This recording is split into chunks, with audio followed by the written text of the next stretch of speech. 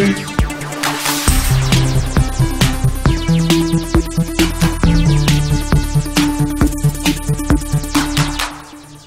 up, Sifters? It's GameFace 59. We are in the heat of summer. I cannot believe we've almost done 60 episodes of this show. That's a lot. It's really crazy, man, to think about, but also very proud of it. Proud to have done a show that's reached that many episodes at this point in the site's life. Summer's hot. Games not so much. Not yet. It's about to, though. Give it a few days. Yeah. It's literally like a few days. Like, literally within like a week, yeah, the corner's going to turn, and then pretty much the rest of the year, we'll have great games to talk about. We have great games to talk about today, too. Yeah. They're just smaller games. They're not the heavy hitters that we're waiting for. Yeah. One of the little news items that dropped this week that we're not going to dedicate a topic of the Big Six to is, but actually maybe we should have, is that the Vita has been hacked. Woo. That's a big deal. Yeah. It opens it up to a lot of stuff, and it certainly raises the price of those memory cards. Yeah. Oh, yeah. What did you say you saw them for? It was like 64 gig memory card for the Vita on Amazon used to be $29.99, and now last I looked it was $110. It's probably more now. So MSRP. Yeah. So I would suggest, they're kind of back up to what they cost originally. Yeah. So if you know where to get any of those, I would grab some of them and sell them back to the Vita faithful. Yeah, man, I don't know if you remember or not, but the PSP kind of got a second life. Yeah. After it had pretty much been retired once they cracked that and had homebrew running on it, because people were like, man, I can play every game ever pretty much on this thing now. And also memory card sales shot up. Mm-hmm. You're starting to see that already with the Vita. I mean, if you're Sony, is it smart to just let this happen at this point? What else are you doing with it, really? I mean... Lots of games from Japan still coming, but... Yeah, but, like, they don't... it's not like people wouldn't necessarily buy them anyway. I mean, obviously, Sony can't come out and say it's okay, but, right, but just let the sleeping dog lie, so to speak. It's more of a homebrew kind of thing. I'm sure, we might see some updates. Did they still update the Vita OS? I have a Vita. I haven't turned my Vita on. Yeah, I have a Vita, but I don't know where it is. It's maybe been a year since it's one of, like, 4 places, but I haven't looked for it. Yeah. I would have to charge it again, I guess. But I'll say one thing. I had not turned on my 3DS in months, and it was still fully charged. Oh, yeah, Nintendo it stuff does not holds leak a charge. Battery. That's crazy. I'll tell you this. Because I started playing the Pokemon games again, and I needed another DS to trade a Pokemon to get the evolution to happen for, because some of them only evolve their final form after traded. Trade. And so I dug up my old DSi. I haven't used my DSi. I turned on, had half a battery charge left. I mean, I must have been. The last time I touched that thing must have been 5-6 years ago minimum, and it still works. Yeah. Still works like off the shelf, covered in dust, boots right up. The thing with the Vita is that screen, like I have the launch OLED screen. Mm-hmm. I mean, that's a pretty awesome feature to be able to load an emulator on that thing and just play countless games on it with that quality of a display. Like, it's very pretty if you don't have one of the ones that got that weird black. Mine looks. Well, at least the last time I used it looked great. Mine was fine. I didn't have any problems with it. It was a launch day one. System was way ahead of its time. It was to its detriment. Yeah, as Sega can tell you many stories about that. Yeah, for sure. And it was also just, Sony said we were going to learn from the mistakes of the PSP and not just offer lesser versions of PlayStation console games on it, and then they proceeded to do exactly that. Well, at the end of the day, I would have appreciated just having those. Right. Because the PSP had a huge library. I have tons of PSP games. Like, they're all sitting on a shelf, and I have a bag full of the ROMs, like the UMD ROMs, because they wouldn't send you the box copy of PSP games for review. You just get a blank ROM with the game name written in marker on it or whatever. Mm. I literally have a Ziploc about this big that's this fat with UMDs. Mm-hmm. And then I also have probably 30 or maybe actually 50 boxed PSP games. None of those have been touched or open for ever. And I never loaded Homebrew. I never loaded Homebrew on anything pretty much. But I did on the Wii, so I could play the European version of Xenoblade.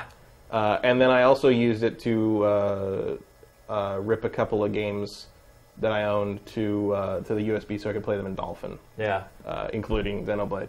But like in terms of like doing the homebrew, I can do homebrew and pirate all this. I don't do that just because you know I think we know too many developers to do any of that. Yeah, so, I mean honestly, like the only reason I would use it would be like for MAME. Yeah, like really, really old games, and I have like MAME on my PC. It's like I also don't feel like I have so many retro collections. Like legitimately, that there aren't really too many old arcade games. I feel like, oh, I wish I could play whatever. You know, like it's just not enough for me to go through the trouble of doing that. You know, like I've played all those games so many times anyway. Like a lot of times when I go to play them, I play them for literally like 5 minutes and stop. Yeah, I've done that before. I've gone to I'll die once. And like you have like those big retro arcade celebration. We just did one up in San Jose, I think, and like I've been to a couple of those, and I'm like, oh wow, like. I think the last time was I went to one because I was really hankering for whatever reason after the success of Avengers and stuff. I wanted to play Data East Captain America and the Avengers, and there was never a good home version of that. So finally I found there was an arcade one at one of these like little retro places, and I'm like, yeah, okay, I'm going to put it in Avengers Assemble. And, like I didn't even finish the quarter. Yeah. Like I was like, yep, that's Avengers. You know, and I sort of walked away, and like, anyone else want this? Like, you know. They're not the most arresting games ever. Yeah, I don't find myself going back and playing retro games all that often. I would say probably the majority of them that I would play would be Nintendo games or JRPGs. Yeah, I have a lot of virtual console stuff. They're kind of the games that really hold up. And I also, they did like one of those Bundle Stars bundles for the Sega like Mega Drive collection on Steam. It was like $10 for like 20 or something. I got a bunch of those. You can use like Steam Workshop to like download mods that like make you invincible in like Shining Force and stuff. I was like, yeah, I'll do that. They call them chill versions. So I was like, yeah, I'm gonna play through Shining Force 2 with like not having to think about anything. That's great. You know, I don't have time to strategize anymore. I think about a lot of games I'd like to have that for. Goblins and one of them. They have those for Final Fantasy or Phantasy Star. The Phantasy Stars on that, and like a couple, and the Shinobis, and like you just like put it in, like you're basically invincible, and you just sort of walk through the game. And for someone like me who like just sort of wants to re-experience it, like it's kind of a cool way to do it because it's like, like do I really want to like throw myself against the challenge of Revenge of Shinobi? No, I just kind of want to see the stages again and hear the music and fight the bosses. Really want to grind through like a JRPG or whatever. Yeah, and that's fun. Yeah, it's nice that they open that up to Steam Workshop for that. Those are all really good. You know, the Genesis games have had a history of very spotty emulation in those collections, going all the way back to the Dreamcast, where they released that collection that had all the sound was wrong, and that one that they're starting to push now to re-release to compete against the little miniature NES. Like that's the same thing that has the terrible emulation. So don't buy that one. Which actually has been out for like a long time. Yeah, it's been. They're just like repositioning it now that the mini NES is coming. But it's terrible. Don't buy it. Just get them on Steam. Get that collection on Steam is really good emulation. Yeah. So maybe it'll give a second life to the Vita. I doubt, no matter how popular the hardware becomes, if it sells out, I don't think we're like a developer suddenly gonna be like, well, hey, maybe now I'll make a game for this thing. Like, I don't see that happening. Maybe in Japan, but Japan's still supporting the crap out of that thing. You might get like some kind of like fan group, you know, like how like what was it? A new Dreamcast game was just released a few years ago, or like there's like new Atari 2600 games coming out every once in a while. There was some other like it was a Super Nintendo game came out like recently. You know, I'm sure a scene like that will still exist, but like I can't see Sony really letting. You know, they didn't. When was the last time they mentioned it? Yeah, I mean, it was so funny. I was looking through an old E3 press conference, one of Sony's old E3 press conferences, and man, like their handhelds used to be just featured like crazy. Like they used to just have like huge sections of their press conferences for the PSP and for the Vita for the first couple years. Obviously, this year there was no Vita presence whatsoever at this press conference. Hell, for that matter, they didn't really talk about the PlayStation 4. They just showed games, which I'm totally cool with. But yeah, it's been a changing of the guard for Sony. I don't see Sony getting back into the handheld game in any way, shape, or form. I think it's done. I don't even think Sony does it even make mobile phones anymore. I haven't checked. I don't think that Ericsson. Like I don't. Yeah, I don't know if they still make phones even. So I don't know. I mean, no one can say they didn't try. Yeah. But just people weren't interested. I mean, the 3DS sold a lot less than the DS as well. I mean, it's a hard market out there, and Nintendo won. Yep. Probably because they were cheaper. Won. Well, yeah. And we're going to talk a little bit about the NX later on in the show, so we won't get too much into that. But with that, let's get to the Big Six.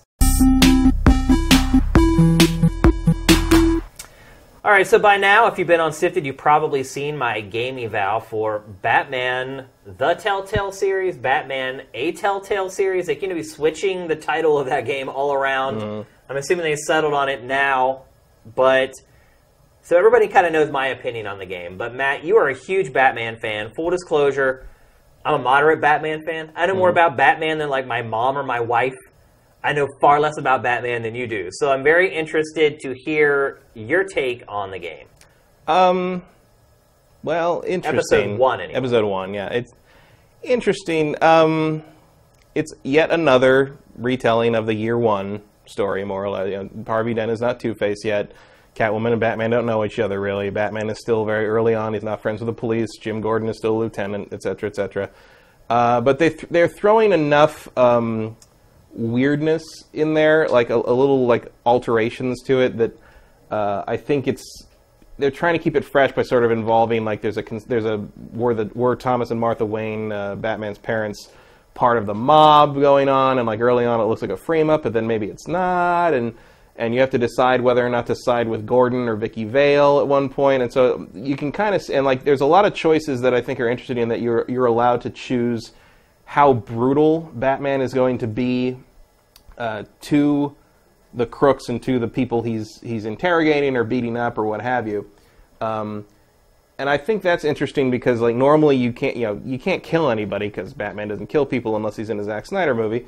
But like overall, like the fact that you can kind of choose like how the myth of Batman is established in terms of is he like playing by the rules and the cops will notice that he's being nonviolent, or is he like breaking arms and sending people to the hospital? Like the public will notice that like, oh, he's a violent monster and maybe he's not any better than the people he's beating up.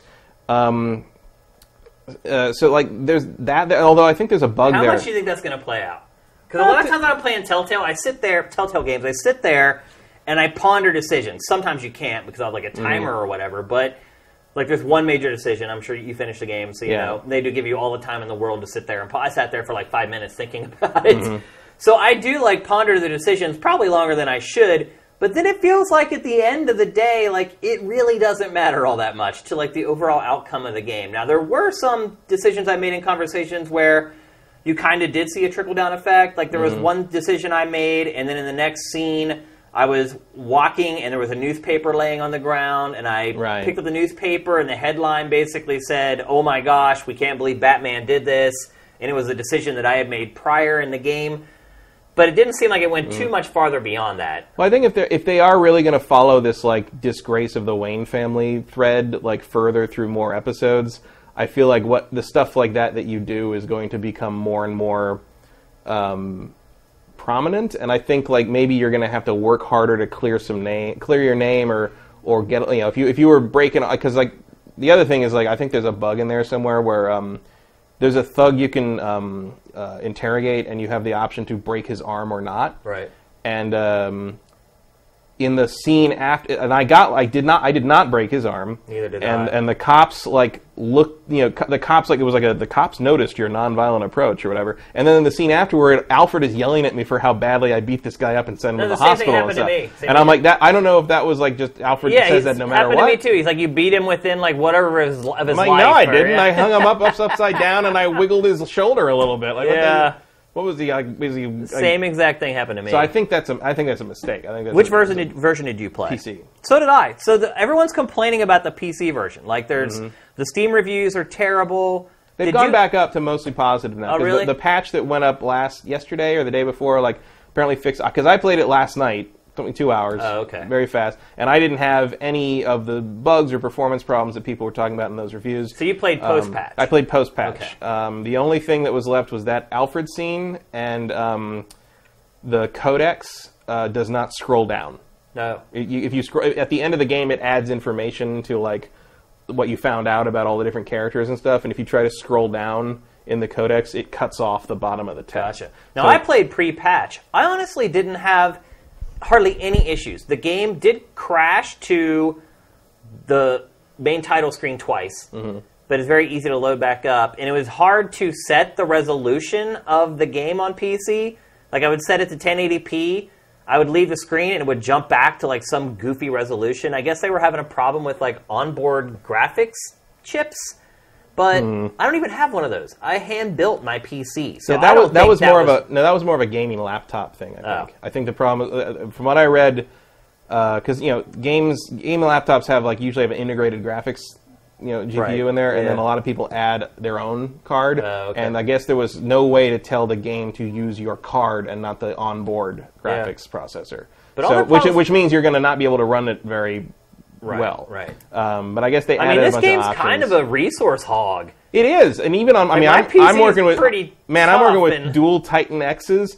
And this thing chugged a couple of times. Really? Mostly in scene transitions. I don't feel so bad now. Mostly in scene transitions. During gameplay like this, it was fine, but every once in a while, it would start a scene with the pan, and it would just judder. It would judder down to 15 frames a second. And I'm that happened to me. I'm like, bro, no excuse for this. Well, that's the other thing is I find it very strange that after all these years, this is all Telltale does. This adventure style game, where it's all story-based, it's all dialogue-based, it's all people talking to each other with intermittent action scenes.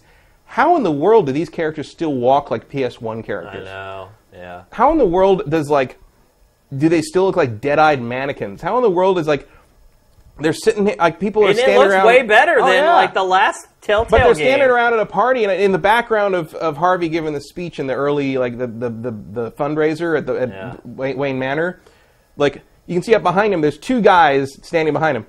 They are identical models. Yeah. It's just one of them is black. Yeah. And it's otherwise they are identical human beings in the same suit with, I think, different colored ties. And I'm like, how? And then later there's a scene in front of they're breaking ground on a thing, and there's this big, it's that big billboard which lists all the things they're going to do. There's at least 3 typos on that billboard. Yeah. And I'm like, how does this go? How do you not better at this by now? I think part of it, Matt, might be that Telltale went through a meteoric rise. Mm-hmm. And anytime you do that, the people who are at the company that were a part of that rise, it's very hard to let them go.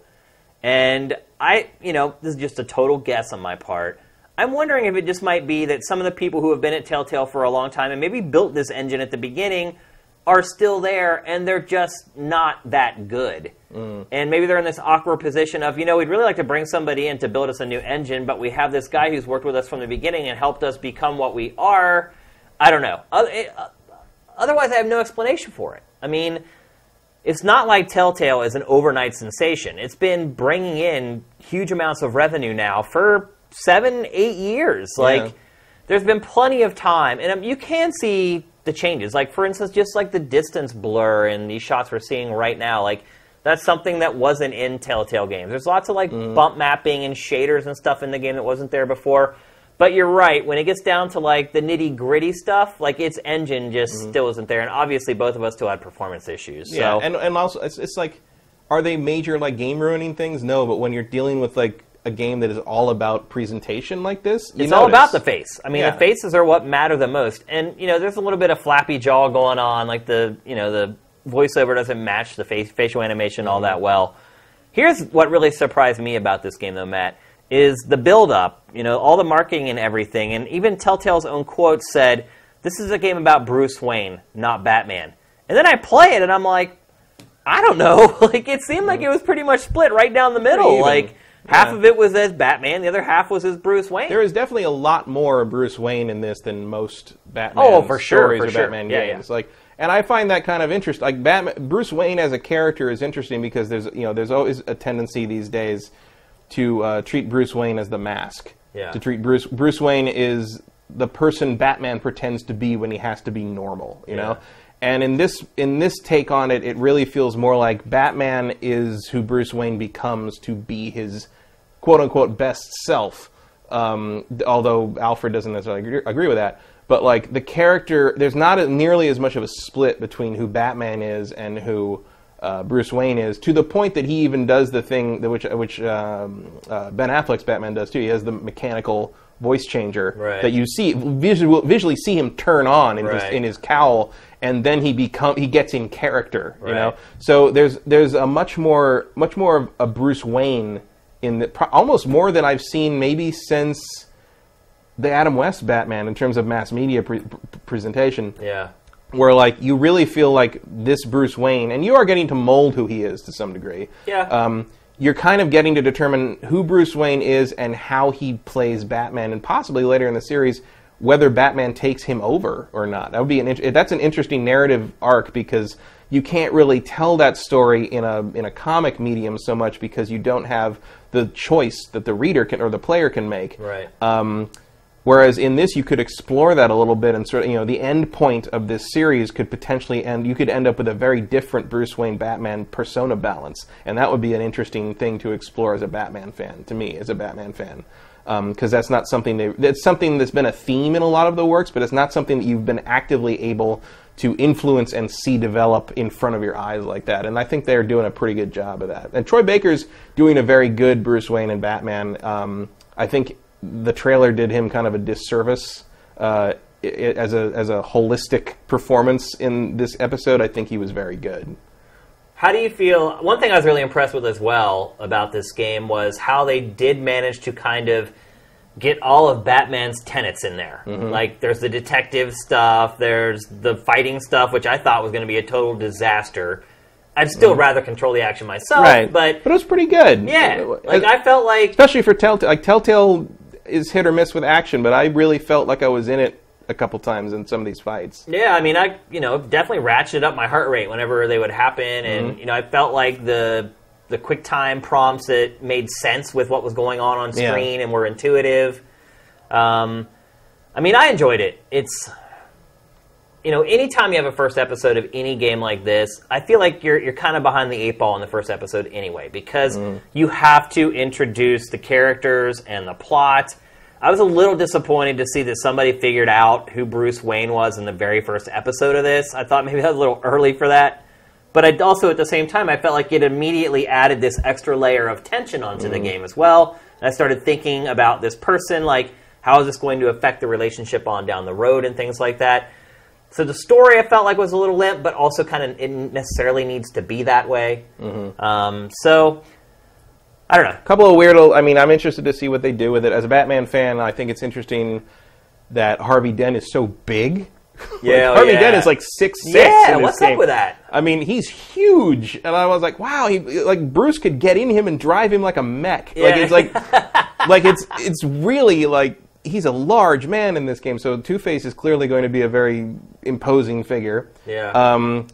And Oswald Cobblepot, tall, skinny dude. Yeah. Not the Penguin. That's not who you think of the Penguin as. So I guess they're going a little Gotham, the TV series, with this one. Which was, and that's an interesting take on the Penguin too. I'm not a huge Penguin scholar, so I don't know if that's like based on anything, especially recently, because I haven't kept up with DC in the New 52 era so I don't much. think anyone has. Yeah, well, that's part of the problem, isn't it? But I thought that was okay. This could go some interesting places with. There's a lot of the interesting thing about this game to me is that they're trying to really strike at Bruce Wayne more than Batman. Even if people don't know he's Batman, there's a lot of work being done to try to tear Bruce Wayne down as a do-gooder and a kingmaker on his own terms, and how that is going to impact his ability to perform as Batman, because Batman's got to protect Bruce Wayne, too. Right. And, I think they're handling that kind of dual identity thing very well so far. I mean, it's a tough balance, and Bruce Wayne can be the most boring part of a Batman story. Sure. Without any question, but I don't feel that Bruce Wayne stuff is boring in this. But I also like how this game kind of calls his, and I don't want to spoil anything because there's a lot of people who haven't played it. A lot of people wait till all these are out. I normally do too, but we were going to talk about it, so I wanted to get in on it. And I was surprised how his heritage is called into question in this game. Yeah, there's definitely, you see, there's little, skeletons in the closet that have popped up about Thomas Wayne and whatever here and there, but usually it turns out that it's like, oh, it looked bad, but it was actually... But in this one, it looks like they might be. They're steering it that way. Yeah, they might be besmirching the Waynes a little bit here, and who knows how he's going to deal with it's how far they take that is going to be fascinating. And like you said, there's one decision in this you make that can haunt you in the newspaper and in the future. And I really regretted doing that. So do I. Because I was like, I shouldn't have done that. I thought I could get away with it because of the circumstances, but in the end, you're like, oh yeah, no one's going to ever buy that. But that's the thing. That's the one thing I would say about Telltale's games is when you go to make a decision, you think out the logic of it and what could be all the possible outcomes.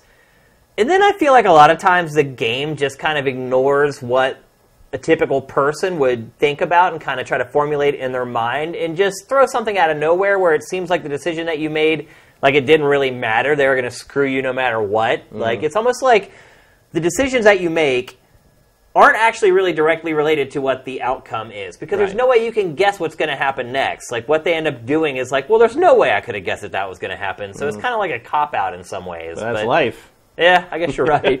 That's a good point. And my other Batman fan take on it is that I'm interested to see how the Two-Face thing unfolds. Yeah. Because they're such allies. That's because I don't think we've ever seen the relationship between Bruce Wayne and Harvey Dent portrayed with quite this much attention. Yeah, and reverence really for each other. And they really do seem like friends in this, where they have been allies. There's been ones where Batman and Two-Face were allies, or Harvey Dent were allies before the Two-Face incident. And I feel like if they play their cards right on this, like the Two-Face situation is going to have some real weight to it. Yeah. So I'm looking for. I mean, it wasn't like phenomenal, but like, it felt like they were laying the foundation of something that could get there. Yeah. And so I'm much more positive about it after playing it than I expected to be, I would say. Also weird, the pricing for this thing. So I'm working on the game eval, and I'm going on Steam, and like on Steam, all I could find was $25. You have to buy the whole series at once. I went on PSN, went and looked on Xbox Live. I could not find the ability to buy the episode separately. Just and then, a separate episode? And then somebody on Sifted replied and said, oh, no, you can buy the episode separately on PSN for $6, which I don't know if maybe it went live after I had done my game eval. I didn't see that option on Steam, at least. And even it's not on Steam still. You have to buy the whole. Because even through that, all through the thing, I was like, it keeps telling me, like, buy the season pass. I'm like, I already did. Like, I didn't have a choice, frankly. Right. So, normally I would wait. For almost every Telltale game in recent years, I wait till the whole thing is out, and then I wait till it's like $7 on a Steam sale, and that's how I do it. Yeah. This one I didn't wait because I knew we were going to talk about it. Right? It's also Batman. It's worth talking about, I guess. Yeah. I'm not sorry I bought it right now. I mean, if they continue their momentum, it's going to be a great Batman story. Yeah. So. I think it was a good start, an auspicious start. I would still say wait until we know the whole thing. But I mean, if you're used to buying these games, these Telltale games, all at once after they've been out for a while, and you can just play one episode to another, because it does suck to play an episode and then wait 2 or 3 months, and there is a cliffhanger in this that... Of course. There always is. They got to get you to buy the next one, even though you already bought the season pass. So right, exactly. So I understand why people do that. Also, you can end up saving money a lot of times if you wait as well. But it's a big deal. This is probably the most high-profile Telltale game yet. Yeah, probably at least since Back to the Future, I would say. Yeah. Yeah, I mean, Back to the Future is sort of what put them on the map in a lot of ways. Yeah. But this is it's very telling, I think, that DC was willing to trust them with the property in this different continuity, this different direction, as much as they have. Especially because there's been a lot of Batman has been a very tightly controlled property for many years in the Nolan trilogy era, and loosening up a bit is nice. And I even like the logo at the beginning as the bat symbol assembles, and it uses screenshots of comics from starting from his first appearance all the way up to now, and it's like it sets that tone of like, okay, this is sort of, we're going to distill all these stories and all these characters and all this history down into what we think is our take on the Batman. Yeah. And so far, I can definitely see that happening. Yep. If they follow through on what they've set up in this, I could see myself playing more series of these. Yep. If they decide to continue.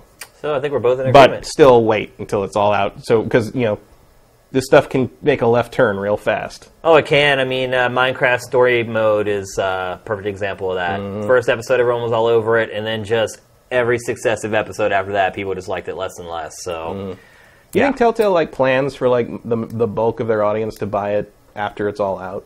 Maybe. Or do they? Does the bulk of the audience buy I don't it? know. I've never seen the numbers. Like, because on Telltale's pretty much all digital. Right. There's no way to know. I mean, maybe eventually now that they're starting to use digital data for MPD, we might get an idea of how that stuff does. But I'd be interested to know that. Yeah, I mean, there's really no way for us to know. I mean, I think there's like Steam Spy or whatever, so maybe you could get a look on there, and you maybe kind of like keep track of it over the course of the release schedule. Yeah, I'm not that interested. Me either. And on that note, let's move on. We're going to talk about LawBreakers. So I've been in the limited closed alpha for ever since E3. Actually, I got the invite at E3. And basically what they've been doing with LawBreakers, and for those of you who don't know, LawBreakers is a character-driven arena shooter from Cliff Bleszinski. And everybody knows Cliff has a history in that genre. Obviously, he went on to work at Epic Unreal, with Gears and everything else. And he started his own little studio called Boss Key. One of my friends, and someone maybe people who are watching this know, Rohan Rivas, who used to be the producer of Pactor Factor, who actually asked a question in Pactor Factor this week, which I saw that. was interesting.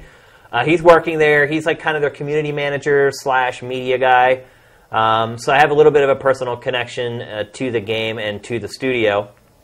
And what they've been doing is every Saturday, the alpha opens up. It's not something you can play like 24/7 every day of the week. It's just on Saturdays for like a handful of hours, which is, you have an invite and you haven't got to play yet. I just haven't had a Saturday where I can do that. It is hard to I didn't even know that until I just haven't looked at it. It's hard to set aside time just to play like one game. Yeah. And it's a little weird. Like sometimes you get on and there aren't a lot of people on there because if you get on right whenever the alpha starts, like there's tons of people, and then throughout the course of the day people fall off, and so it can take a little longer to get games and whatnot. So I've now done 2 different sessions with LawBreakers, and the other thing they do with the alpha is that they'll introduce a different mode every week, or not every week, but pretty much every week there's like a new mode, or they've updated the game and there's new features.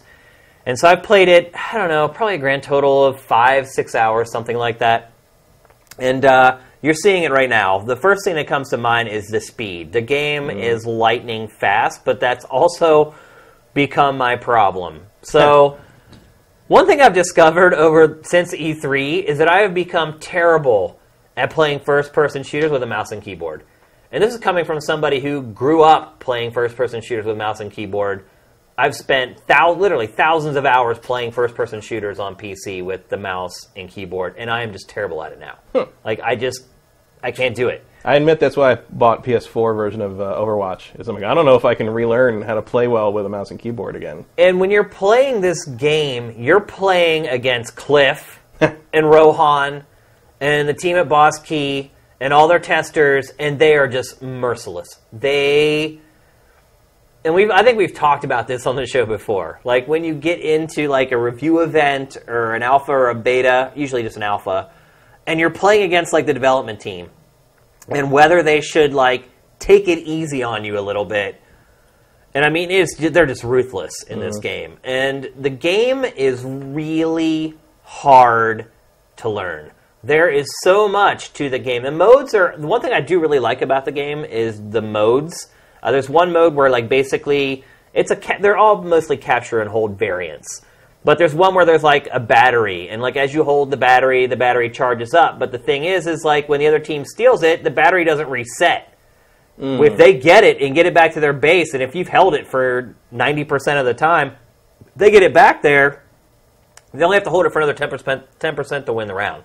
So it's really intense, man. Like, really, you dig in on defense because you don't want to lose that battery, and vice versa. So I do like the modes in the game, but the game is so complicated to play. It's like you can shoot backwards in this game, Matt. Like, while you're running forwards, you can shoot backwards. There's like anti-gravity sections of the game where there's these like domes that basically turn into 0G, and then it turns into this almost like a tribes game. But I've had and am having the biggest problems learning the controls in this game. Now, you can use a controller, but there aren't enough buttons on a controller for this game. There's just 2. See, so here you're seeing the 0G portion of this map right now. There's like that, you can see like kind of the aura around this area or whatever. So you can like fly up into the air. And learning the controls for this, and again, because I'm completely out of practice with the mouse and keyboard, I'm just getting annihilated, dude. Like, it's not even, like, fun. And then, so I play on my rig at home, and that's, like, my good rig. That's got GTX 980 in it. It's pretty beefy. It's loaded up.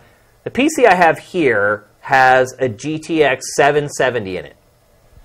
And, look, a 770 isn't a slouch still. Like, it's still a pretty freaking good graphics card. And this thing, I can't get it to run over, like, 10 frames a second on a GTX 770. I even put it down to, like, I had basically put it down to its lowest settings to play it here on the 770. And it looked like a PlayStation 1 game at that point by the time I had cranked it down. I'm not even exaggerating. Like, it looked that bad. So this game is really demanding on a rig. Like, you need a good rig and a recent video card, or you're going to have problems playing the game. So my other problem with this game, it's a character-driven shooter. And look, we're all familiar with those at this point. Obviously, Overwatch is the gold standard right now. Then there's Battleborn, which we just found out today from 2K's financial report is officially a total flop, and it crushed 2K's financials. The characters in this game are... I can't remember any of them. Any of them. Like, they all... I mean, just watch this. Like, watching this game, can you tell the difference between one character and another you're shooting? Not really. You can't. They all look the same, and this is where you see Overwatch's brilliance. It's like every character in that game... You can tell who is who. You can see him from 10 yards away, or you can see him from 300 yards away, and you immediately know who that character is. And you know what their strengths are, what their weaknesses are, and you know how to approach them. In this game, they just all blend together. And, you know, if you're trying to build a game that you want to sort of penetrate pop culture... Defensor. Yeah. That you want to penetrate culture and sort of transcend games. So people are cosplaying as these characters and that sort of thing. Mm-hmm. No one's going to cosplay as characters from this game. And if you're trying to build a character-driven game, like, to me, like, that's a huge misstep. And I'm not saying, like, their artist isn't good or whatever. Like, I don't know why it ended up this way. I don't know if it was direction from Cliff or whatever, but every character in the game is just completely nondescript and unmemorable. Now, when you play as the characters, you definitely feel the difference. And, you know, some characters are really fast and they're really good with swords. Some have rocket launchers and they're good from a distance and have, like, a wide splash damage with their weapons. Definitely, as far as playing the game, you can feel the difference between having, you know, using one character or another. But when it comes down to playing against that team and trying to figure out who's who and what abilities they have, it's really, really hard to tell. And there are some, and again, going back to what I was saying about how good the people are that are playing this game, like the developers and whatnot, like, there are some people that will just run up to you and just go, whoosh, whoosh, whoosh, bing, and you're just dead. And you're just like, what happened? Like, how did this little skinny female character just kill this, like, dude that's 7 feet tall in, like, a second? And, like, learning the ins and outs of that, obviously, you pick that up over time. But I just don't feel like the game is user-friendly. I feel like it lacks a character, and it's a character-driven shooter. So, I don't know, man. I'm really starting to wonder about this game. Like, I can see brilliance in parts of it. Like, I like the whole concept of the game. I like the base core tenets of the gameplay. It doesn't catch you. It doesn't capture you. It doesn't have that secret sauce in it. You can tell it's been made by veterans who have worked on a bunch of other games. It's a pretty game. It runs like greased lightning. It's just lacking that special sauce. And again, it's pre-alpha. Yeah, it's got a ways to go. It's got a long ways to go, which is why it's good to probably offer feedback like this on the game. And it's not even too late for them to rework their character models. They already have the functionality. That's the hard part. I think is this game balanced? Does this weapon overpower everything else in the game? That part's done and pretty solid.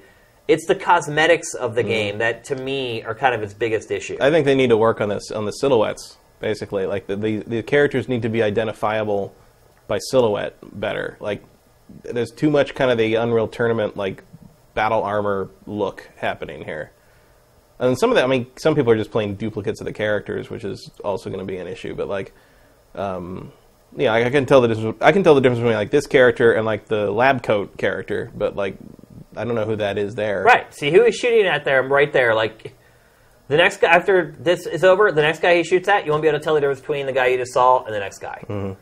And to me, that's a huge, huge deal. And if you're looking at like marketing and merchandising and things like that, I mean, nondescript dude in a trench coat, like, yeah, that's going to be huge. Like, there's no character in this character-driven game, I guess is what I'm getting at. I mean, it's better than Battleborn in that regard. But I don't think it is, though, Matt. I think in Battleborn, I can tell that I don't like the characters. I think the art's really goofy. Well, some of them, I mean, like the giant guy with the tiny head, I know him from a long distance, and like there's the guy with multiple arms and stuff. The mushroom guy. Yeah. I don't know. I think Battleborn, I don't think the art's better. I think the art's really crappy in Battleborn. But when I'm facing off against somebody, I know who the hell it is. I know what their powers are. I know what their abilities are. And I know what to look out for. I know when to jump in and attack. In LawBreakers, it's just everyone's got a gun, a real gun. Like, I don't know, man. Well, they've got a while, and I think, you know, as long as they're open to that I mean, feedback, look, they've been working on this game for 2 years now, by the way. Mm-hmm. But that kind of character thing is A, fairly new, and B, really hard to nail. Yeah, so, I mean, obviously, hopefully they're willing to listen to feedback on this. I don't know if you're the only one who thinks so, but most people aren't even talking about this game. Like, podcasts, whatever, like this alpha's been going on since E3. Everyone's been playing it since E3, and no one's really reported on it. And to me, I mean, obviously it's not the biggest game, but it is Cliff Bleszinski's new game.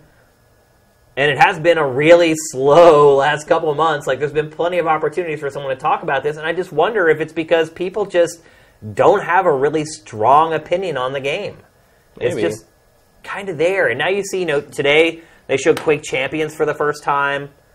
You know, that's going to be competition for this game. Overwatch is going to be competition for this game. 15 million people playing Overwatch now, they announced today. Going to continue, too. So trying to, and it is, and it's going to become this big esports thing, and it's like, I almost wonder if it's too late for LawBreakers. I wouldn't want to be competing in that genre right now. And I mean, in its current state, the way it looks now, to me, it is way too late. Because how can you pull people away from Blizzard's game with the way LawBreakers looks right now? And it is going to be a little cheaper. I think Cliff said it's going to be $30, if I remember correctly. At first, I think it was going to be free to play. And then he kind of went back on that and said, no, you know, I don't like the connotations that come along with free-to-play games, and I get that. You know, I mean, a lot of people just hate free-to-play. Overwatch is so based around the characters, and the fandom is so devoted to the characters and like the lore that goes around them, and like everybody like, you know, freaks out and you know, huge explosions on Twitter and Tumblr when like new lines for them go up, or like new little like dialogue interactions like during matches, and like it's what the fandom lives for. It's it's what they love, and like the Olympic. You know, I thought the Olympics like DLC thing they put up was looked ridiculous, but everybody loved it. Like everybody, even blatantly ripped off Rocket League. And and it's just like, well, as long as they keep feeding content to that user base, it's almost a World of Warcraft situation. It's like, what are you going to do? You're not going to pull people away from that by doing the same thing, but not as good. I mean, the other part of it, too, is that it's only a PC game. As of right now, LawBreakers is not announced for any console. It's only, and again, that's probably a product of them being a smaller team and not having the resources to... That is a tough market to crack. I mean, Quake Champions. That's really what I got to say. I mean, that game probably will be coming out around the same time as LawBreakers if they stick to the schedule they're on right now. And Overwatch, obviously, is already on PC. So I feel bad for them in some ways, because this game was started, and, you know, Overwatch, I don't even know if it was announced at that point. I think Overwatch was announced like a couple weeks after I started working on Sifted in earnest, or maybe it was a couple weeks after Sifted launched. I think it was a couple weeks after launch. Yeah, I think maybe the first it had been announced, people knew about it, but the first trailer hit. Yeah. And see, the other thing that Overwatch did was develop the characters and make you care about the characters. They put out all of that first cinema. They showed like the whole team. And when I was watching, I didn't even know what was going on. Now, in hindsight, knowing all those characters and thinking about that very first cinematic trailer, I'm like, oh, wow. Like, Blizzard was on it right out of the gate. It's like, we need to make people care about these characters. You got to make people want to play as them. Yeah. And what you're seeing with LawBreakers is they're doing character profiles, but it's not like they're not cinematic. Right. Because they probably don't have the budget to pay some CG house to go out and create CG for all their characters. So they're just doing like character profile videos where they show off like their attacks and their abilities. At the same time, which Blizzard also did. I don't think you necessarily need big cinematic like CG stuff like that, but you do need to give them a little personality in terms of not just the look, but in terms of one of the things that makes Overwatch work is everybody in that game has a history with one another, right. and like piecing together who they are to each other and how they react to one another is sort of part of what the fandom does. Like, not having a campaign has almost benefited that game because it's turned the whole lore of that game into like a detective story for the fandom. And there's a whole chunk of the fandom that just plays it for that. Yeah, and but Blizzard has kind of laid the groundwork, though. Right. I mean, they've done separate character trailers for a lot of the characters that literally have like full-on CG sequences. That what I'm saying is, like, I think LawBreakers comes off to me as like as experts at the mechanics of multiplayer gaming, doing what they do best.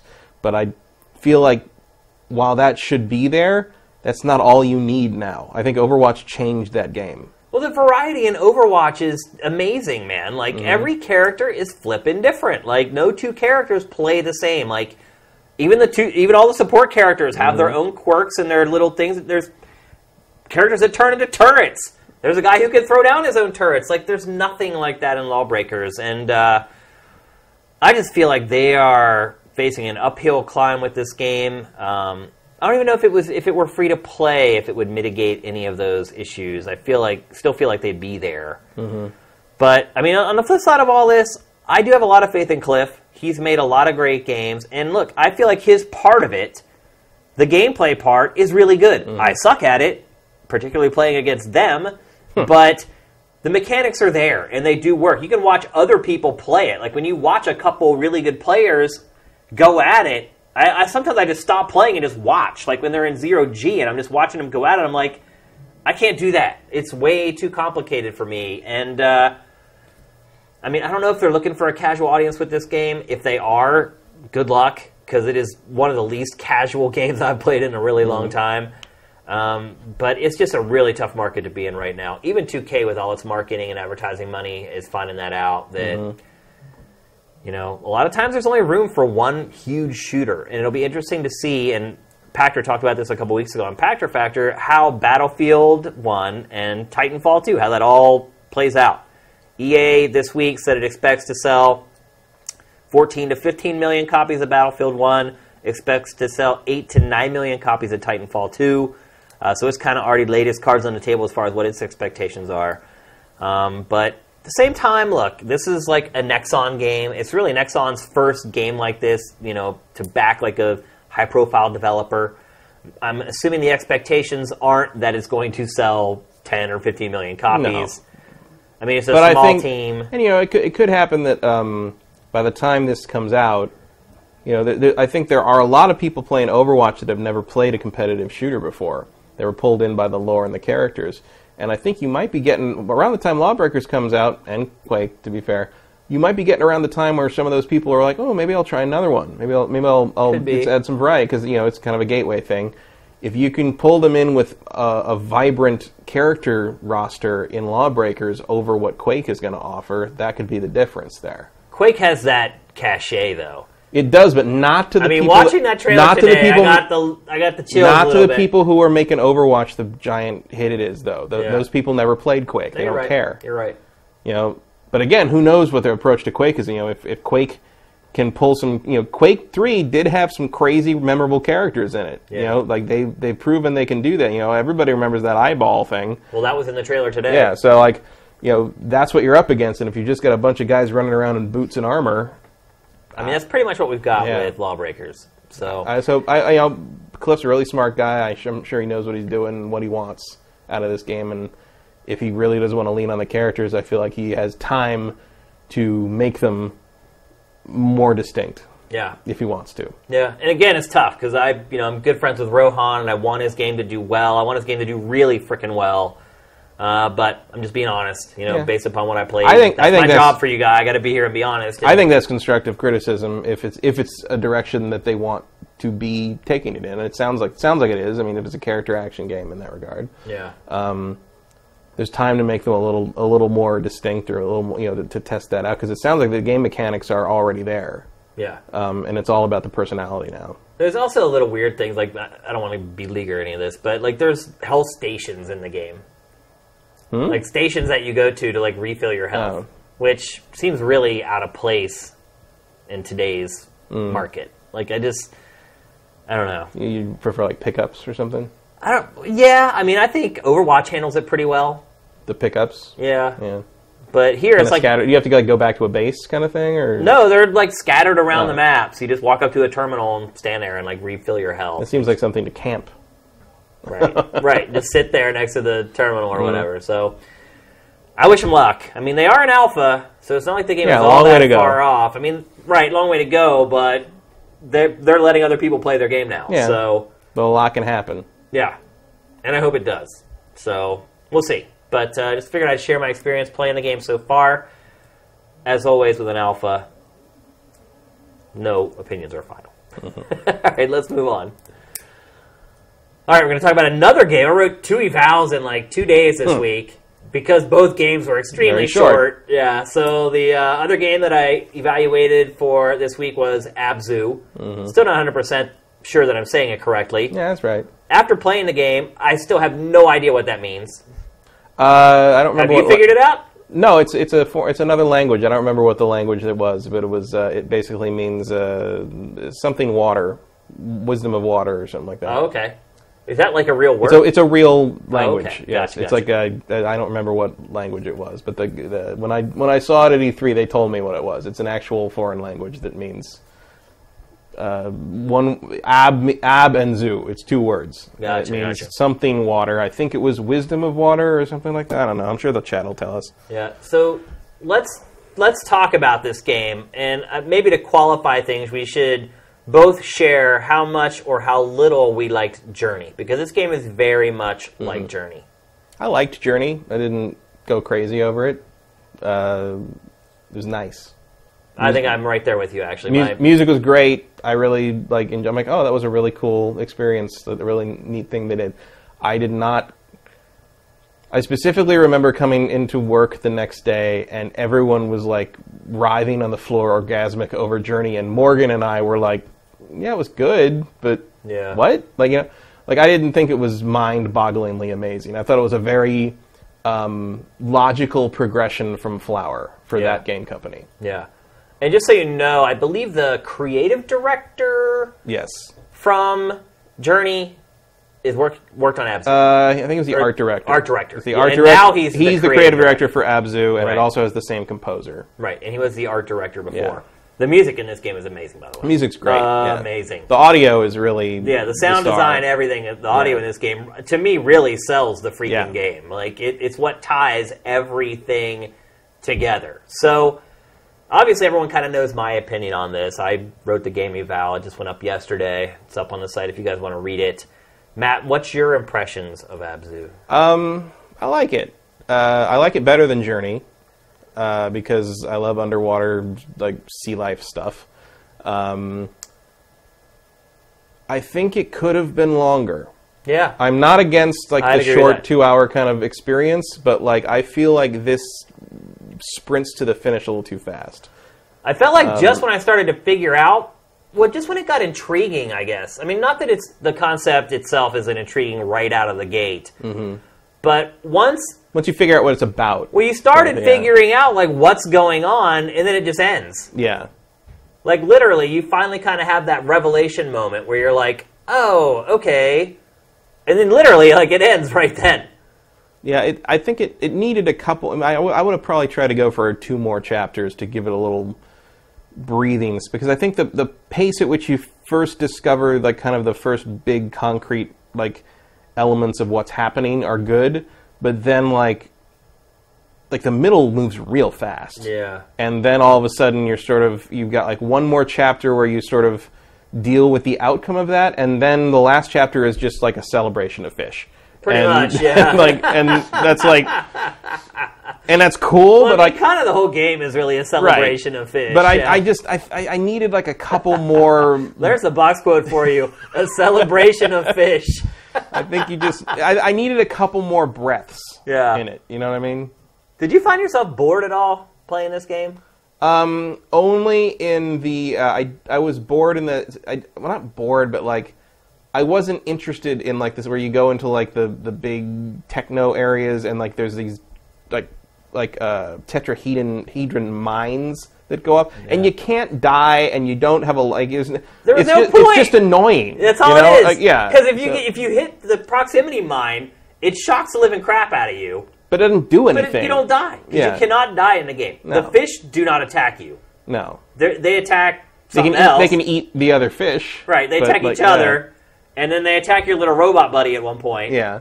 But they never... So there's no tension in the game. Mm-hmm. And that didn't bother me that much when there was, like, actually stuff happening. You Yeah. know, like those You're crazy, looking at like, stuff jet and, like, stream yeah. sections where you're just kind of flying and you're trying to, like, catch the schools of fish. Like, that was really exciting. But I found myself at a couple moments when there was just nothing going on, bored. Mm-hmm. I was like... Is there more to the game than this? And then slowly they did kind of incorporate a little bit more, but really it didn't change all that much. What you saw changed, but what you were doing never really changed. No, what like you get the gist after like probably the first two sections. Like you're gonna dive into the pool and do the thing and bring all the fish out, and then sometimes you're going to activate a chain drum thing that never runs out of chain for some reason. And it's like, it was really rudimentary. It also kind of felt like some of it, like maybe it was originally co-op a little bit. Like some of it felt like maybe there was some co-op elements that ended up getting cut and now it's just a single player thing. That's what I thought too, because all the puzzles, you can tell is obvious, like, the puzzles, I'll just spoil it, because it's not really that big of a spoiler anyway. All the puzzles in the game pretty much are you flipping a switch, two switches, that will release chains that will then move and open up the door that's blocking the way. And so you have to like swim all the way over to one thing, release the chain, swim all the way over to the other one, release the chain. Like to me, it looks pretty obvious. At one point, they at least considered having co-op in the game. Obviously, ultimately, that was not the case. But yeah, there was definitely some moments where I found myself kind of yawning and being like, I don't know.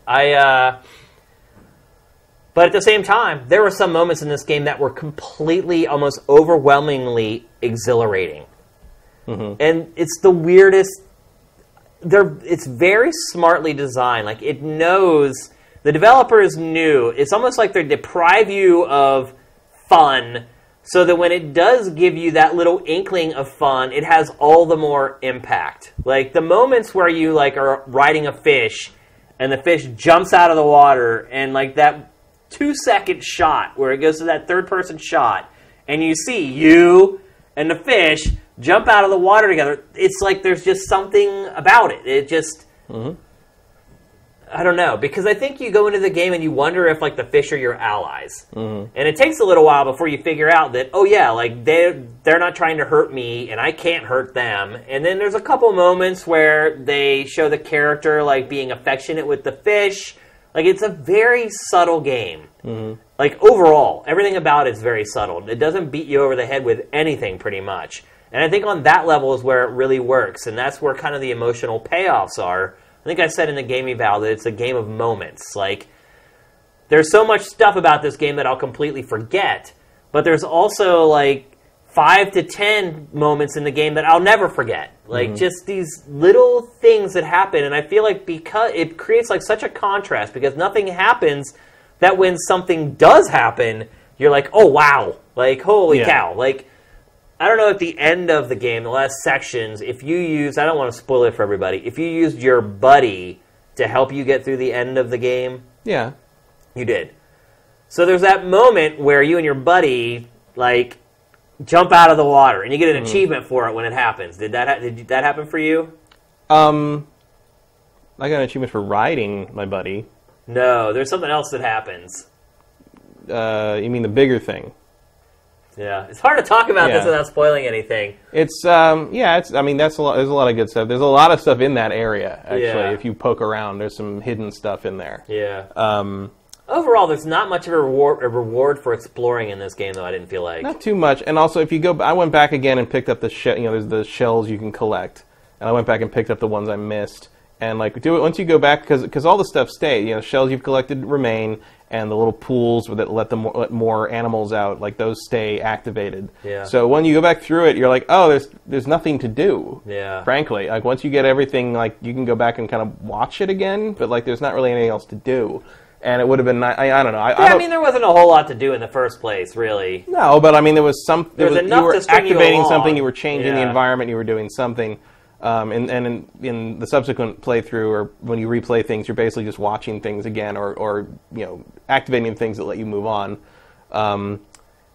And I don't know. I'm a bit of a connoisseur of the scuba diving, underwater sea life kind of thing. I own a copy of Aquanauts Holiday: Hidden Memories for PS3. The Korean one that has the English goes for like $300 now on eBay. I mean, I play these games. What was the Wii one? Endless Ocean. Endless Ocean, yeah. Which I played it on Dolphin, and it's amazing. The sequel, the second one.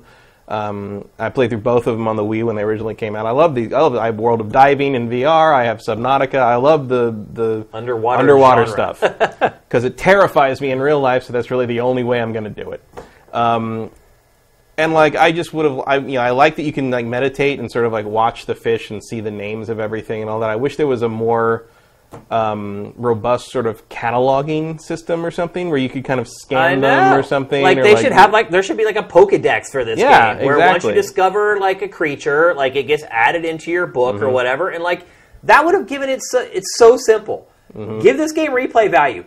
Just give the list of possible fish, and let people try to find them. Even if you don't get to do that until after you finish the game, right? Like have you go back and start looking for these fish and try. Especially because look, if you love underwater life, and not to blow anything, but if you love underwater life that isn't around anymore, there's a lot in this game. I mentioned in the eval that some of the creatures are extinct. There's some prehistoric stuff that shows up eventually, and it's amazing. Like they did such a good job. It's like the closest thing you'll probably ever get to seeing these animals like alive, even with this art style that they use, which is really cartoony and whatnot. But it works. The animation, like there's the one that has the really long neck, and watching that animal swim through like reeds, it was amazing. Like.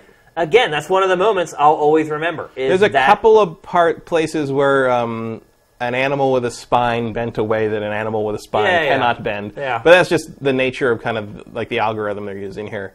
For the 99% of the time, it works incredibly well. Were you surprised how little of the game took place on land after all the screenshots and stuff they had put out for it? No. No? Was there land screenshots and stuff? No, I did see the one, there's like a bug in it where by default, the controls are inverted, like flight style. I changed that too. And if you, which I play inverted anyway, so but I've read that if you are doing non-inverted and when you get out of the water, the land controls are inverted. So you have to push down to walk forward. I can see why they didn't put too much into the land stuff because it's not good. Well, now you just walk It's mainly to be like, I bet you didn't think to look at it for a shell out of the water. Later, it's a late game sort of switcheroo. I liked it. I was not sorry I spent the $15 on it with the PlayStation Plus discount. I played through it twice now. It took me about 2 hours the first time. 15's fine. 20, which is the standard retail price, too much in my opinion. Maybe. I think it's too much. I wouldn't call it too much just because I like the subject matter so much. But if you're not like a big fan of underwater stuff, it's not going to make you one. Yeah. The amount of fish in the game at certain points, amazing, mind-boggling. Like you come across some schools of fish that are literally like the size of a building. Oh yeah. And you can swim right into them, and you just have literally just thousands of fish swimming right at your face, and that frame rate never even hitches, man. Like. That's called a bait ball. I mean, look, it's... Yeah, and there's one point where the whale comes up and whales come up and swallow it. Yeah, and you've got like the birds, pecking away at it, and like the sharks are coming by, and the swordfish. It's really well done. There's like a food chain in most of the areas. You're like David Attenborough documentaries. You're going to be like, I've seen all this. This is great. It's a great recreation. Yeah. And what I loved about this game, too, is that it took me back to my childhood a little bit, because when I was a kid, I really thought I was going to be a zoologist. And I used to compete in all these... what they were called, like, science field days where I grew up, where literally you would go and compete over wildlife. Like, you go out into the woods and identify animals and and I was, like, way into it. And so this game kind of took me back to my childhood a little bit, because every time you discover an animal, I was like, okay, what is that? Trying to remember, like, what the species was. And there's so many fish. I was actually pretty impressed with how many I did remember. I remember when I did the demo. I did the demo with the creative director at E3. I can't remember his name though. Damn it! But his name is Matt. His first name is Matt. I don't remember his last name. But I did the demo, and when you release creatures from the pools in the final game, it shows the name of the creature in the corner. It didn't do that in the E3 demo. Wow! And when I activated one, and all these turtles came out, I'm like, oh hey, leatherback turtles, and he's like, that's right. Yeah. I'm like, yeah, I know this stuff. I love these. It's things. shocking how much you remember from like middle school. But there was one, I can't remember the name now, but there was one pool early on. You released these tiny little porpoises. No, I did that. I don't remember what the name was, but I never heard of them before. And I'm like, what is that? I don't know what that. And I looked it up, and I learned about a new kind of porpoise from this game, and they're adorable. Like you want to have one to keep in your backyard or something. They're these tiny little, like they look like if Hello Kitty designed a dolphin. Yeah, like it would look like this thing.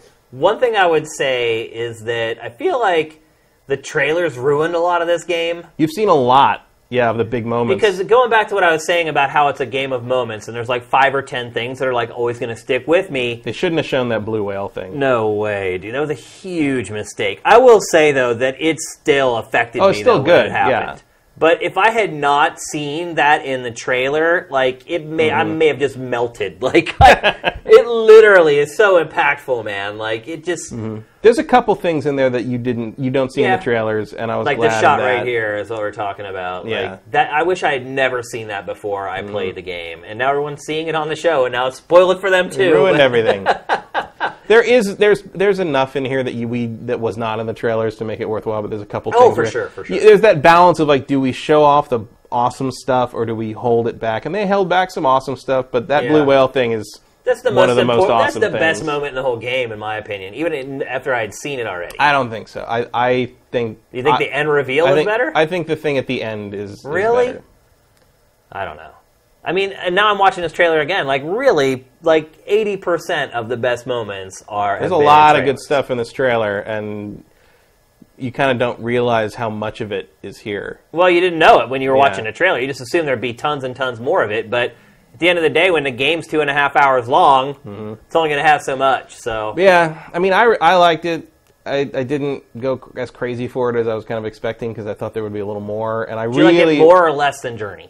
I like it more than Journey. But I did as well. But I liked it more in part because I like fish better than walking through the desert. Yeah, honestly, I felt like Journey. I was like, I could get together a group of guys and probably make Journey. I don't feel that way about this game at all. Like, this game, there's some technical miracles happening in here in a couple places that's really cool to see. And, I mean, my only real serious criticism would be, like, I would have let it breathe for a couple more chapters, and I would have put a scanning minigame in it for like replay value after the game was finished to be like, okay, go back and find all the creatures. I think that would be fun. Well, they do have like the meditation thing. Yeah, and you can. But I only found for whatever reason, I only found like 3 meditation shrines the whole time. I found all of them. I only found like 3 of them. I have all the trophies in this game already. I mean, really? It only took me like an evening. Like it's super short. I mean, super short, super simple.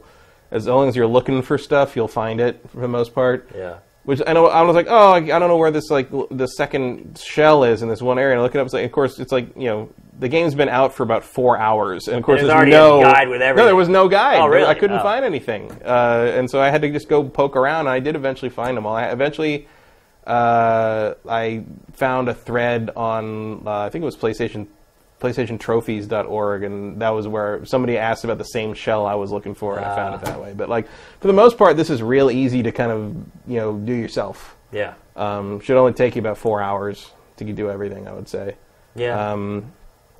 I enjoyed my time with it. It was unique. I know when doing the game eval for value, it's a tough call. I gave it a good score in value because there just aren't any other games like it. Mm-hmm. It's, other than Journey or Flower, Or you go the other way and it's like, World of Diving or Endless Ocean, but like there's nothing quite like it. This has like more mystery and intrigue to it, though. There's like, what's going on here? It's one of those games that doesn't tell you hardly anything about it, and you kind of got to figure it all out. And so this game got a little bit of a bump in its value score from me because it is something different and unlike. And I mean, even I can definitely see myself going back to it like maybe once a year. I don't think it again. I think it may be a game that if people come over, I may put headphones on them and be like, "Hey, play this." But I don't see myself going back. I will go back and play this probably every year or 2 years just to like do it again. Yeah. Especially if I pick up the PC version cheap eventually. And if they put the soundtrack out on vinyl, I will buy that. I think it is. Is it coming out on vinyl? Yeah. All right. Well, I'll keep an ear out because the audio in this is crazy. It is really good. incredible. Incredible work. Not just the music, like the sound design. Yeah, and everything is just so great. Like. Yeah, wear headphones when you play this game if you pick it up. I highly recommend it. Let's move on. So this week we had a hardware launch, Matt. Really? Yeah. Xbox One S. No Man's Sky. Oh. I did it again. I jumped ahead. Jumping the gun. You hate the number 4. I do. You're right. It is the same topic every time I jump ahead. It's always the 4th topic. So there was a leak this week. How did you feel about that, Matt? Obviously, you've talked about No Man's Sky on the show a ton, and you're really excited for it.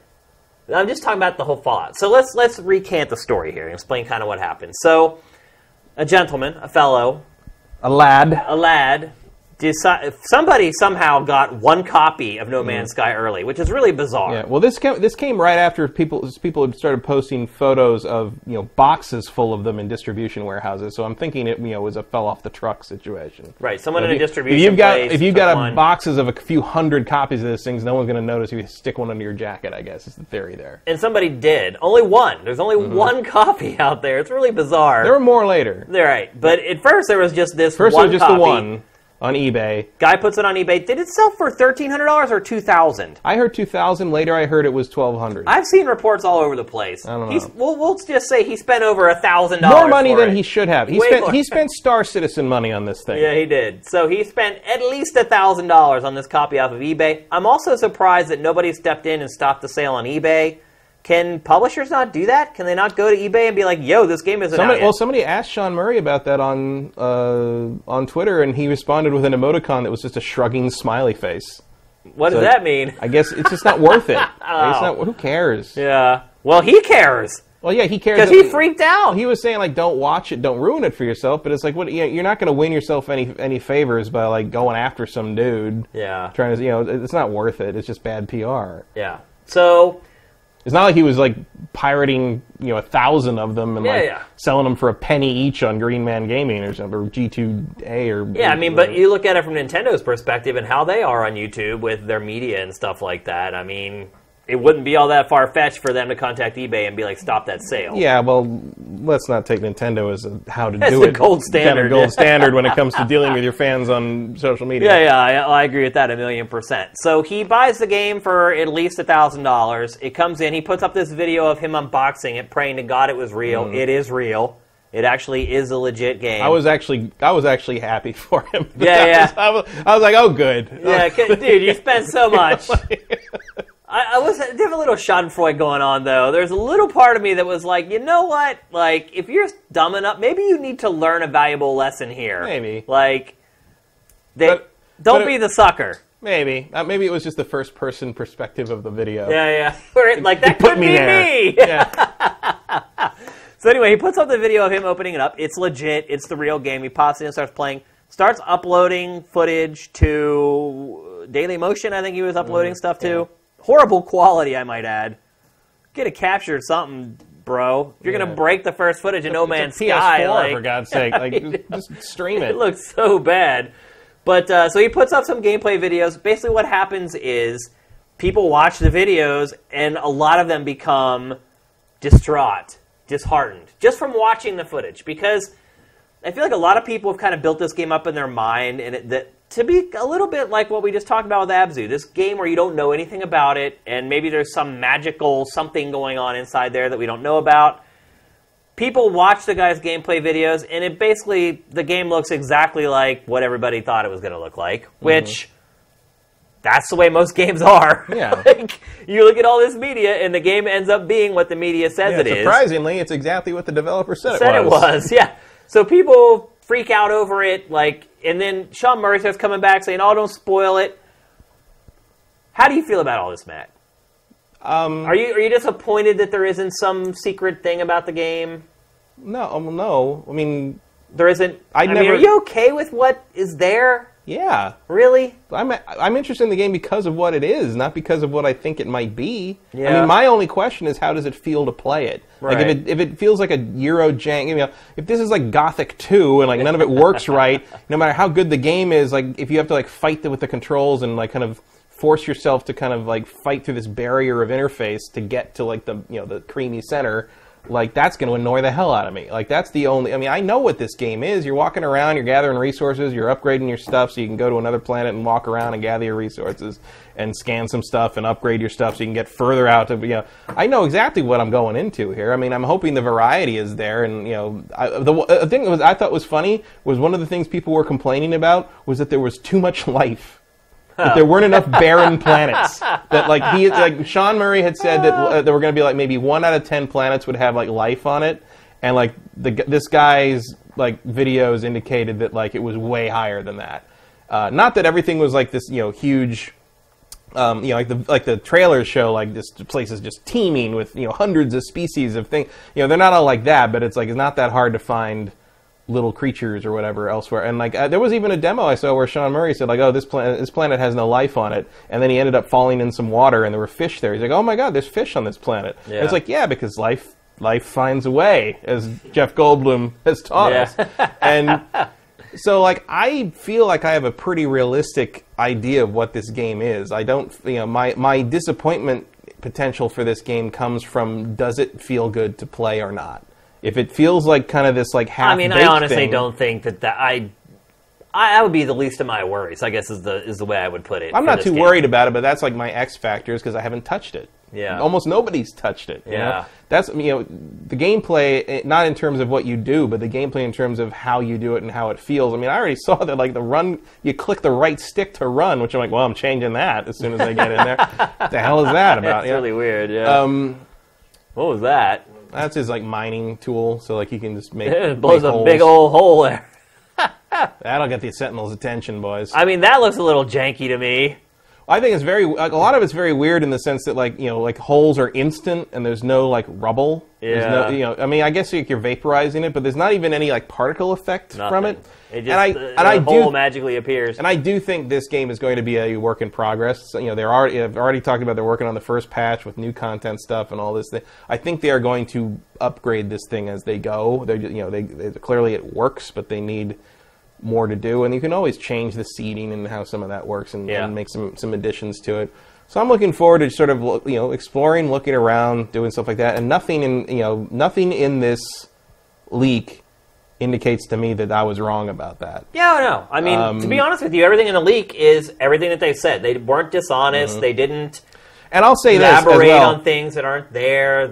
I'll say this as well. They describe the game as it is. I don't see a lot of people who are like in threads like excited about the game doing that. Yeah. I don't see a lot of people like making up stuff that I have not heard Sean Murray or other Hello Games people say. I don't see a lot of, oh, I'm going to be able to build a castle on a planet and take over a space station and rule the universe thing. Matt, most of it just comes from people that seem to not understand how procedural generation works. Yeah.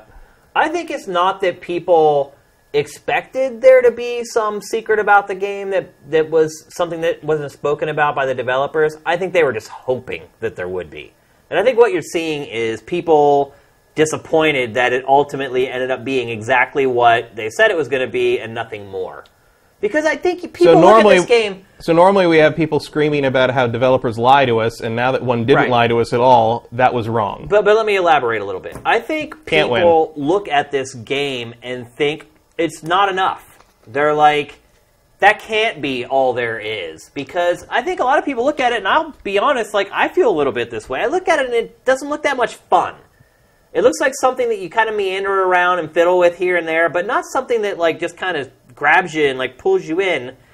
And I think people were hoping, because the game looks so awesome. I mean, I love the art style and the worlds that they've created.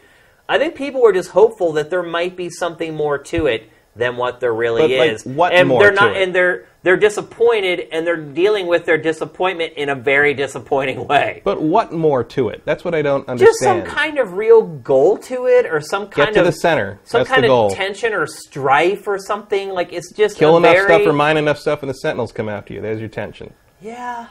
Like, what else do you want? Like, I don't understand what else people want. Like, that's what they said it is. That's what the game is what you're supposed to do.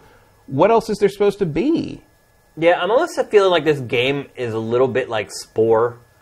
I think that's a disingenuous comparison. No, I don't mean because like the Spore, actual game itself. I mean the way people thought Spore was going to be and the way it ended up ultimately being. Somewhat. But, like, I don't agree with that because the people that I know that, like, were excited about this game and have been looking forward to this game, no one is doing that. Yeah. The way Spore... Everyone thought Spore was... I mean, also the reason they thought Spore was going to be that was because that's what they fucking told us it was going to be. Like, yeah. Like they by the time Spore came out... They oversold what Spore was going to be very early on. And but eventually they came to Jesus and they told people what it really was. But, like, by that point, they'd already established... They'd planted the spore in our heads of what this thing was going to be. And they're like, oh, by the way, that didn't really work, so we've actually made this way less ambitious thing. Yeah. And... like, everybody lost their mind, you know? And I enjoyed Spore for what it was, but, like, it sure as hell wasn't the game that I'd been expecting after what they said early on about it. Yeah. And in this game, I would think Sean Murray was very cognizant of the Spore situation and seems to have very carefully presented this game as nothing more than what it is. And there are probably things out, you know, again, the dude who had this game beelined to the center of the universe. Yeah. Finish it in about 30 hours, which is roughly what Sean Murray said it would take. Yeah.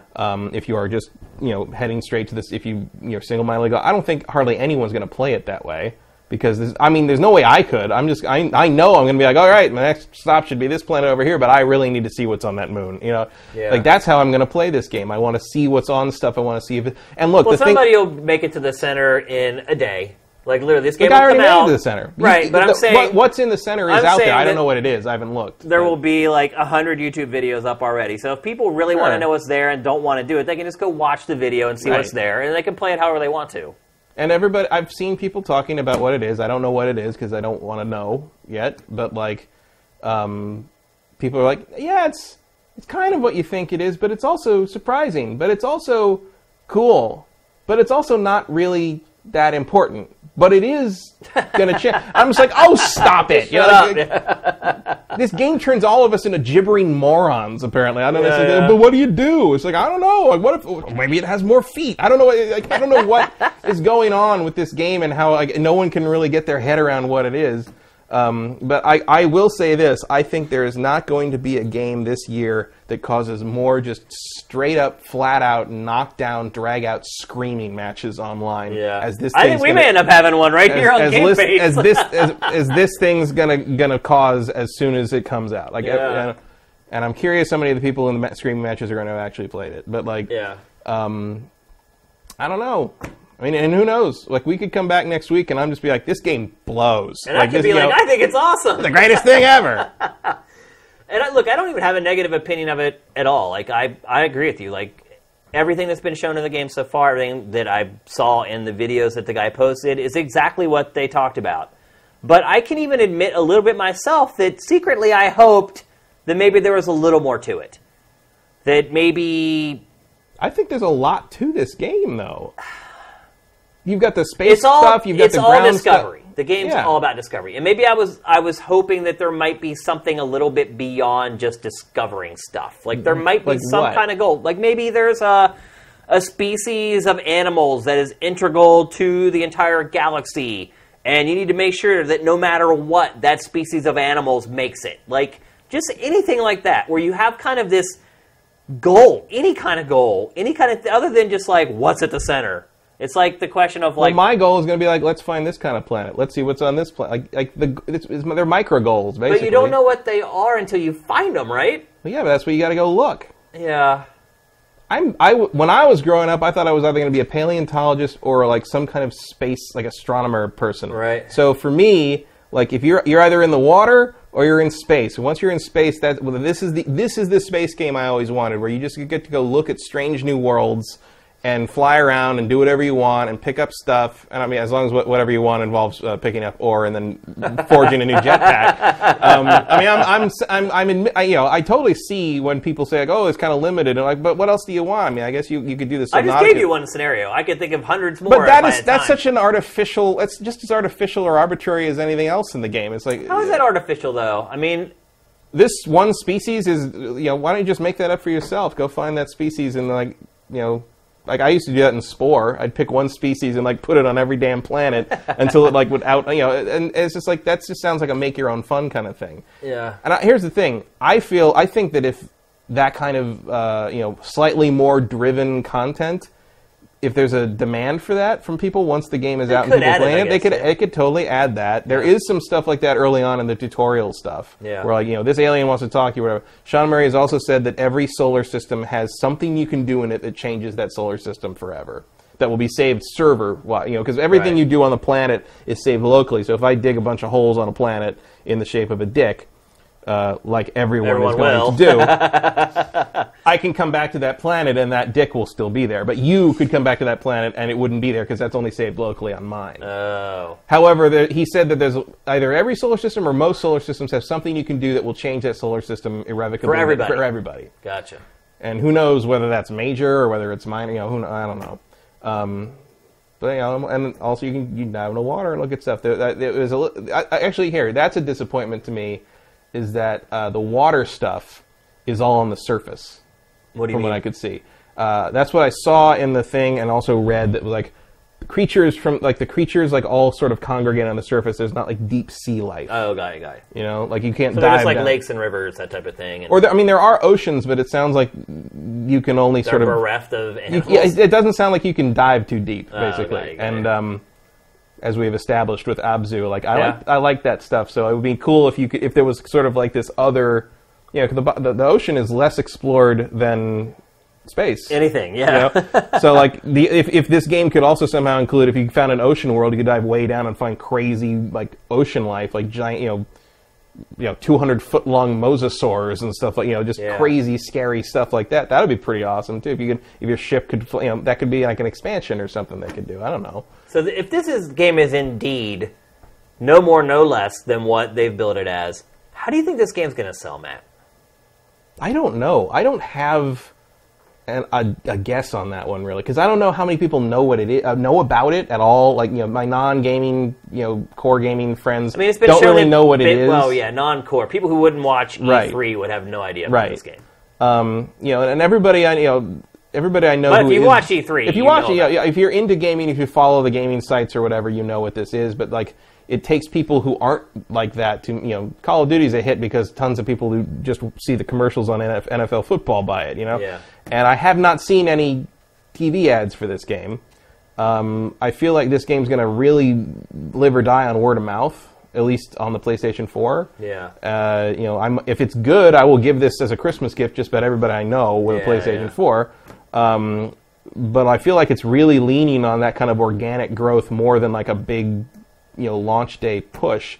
I have no idea how many copies this thing's going to sell. I think if your average person, that's what I'm also interested in, is like your average person, your person that like isn't like me and doesn't have interest in astronomy and alien stuff and all that kind of thing.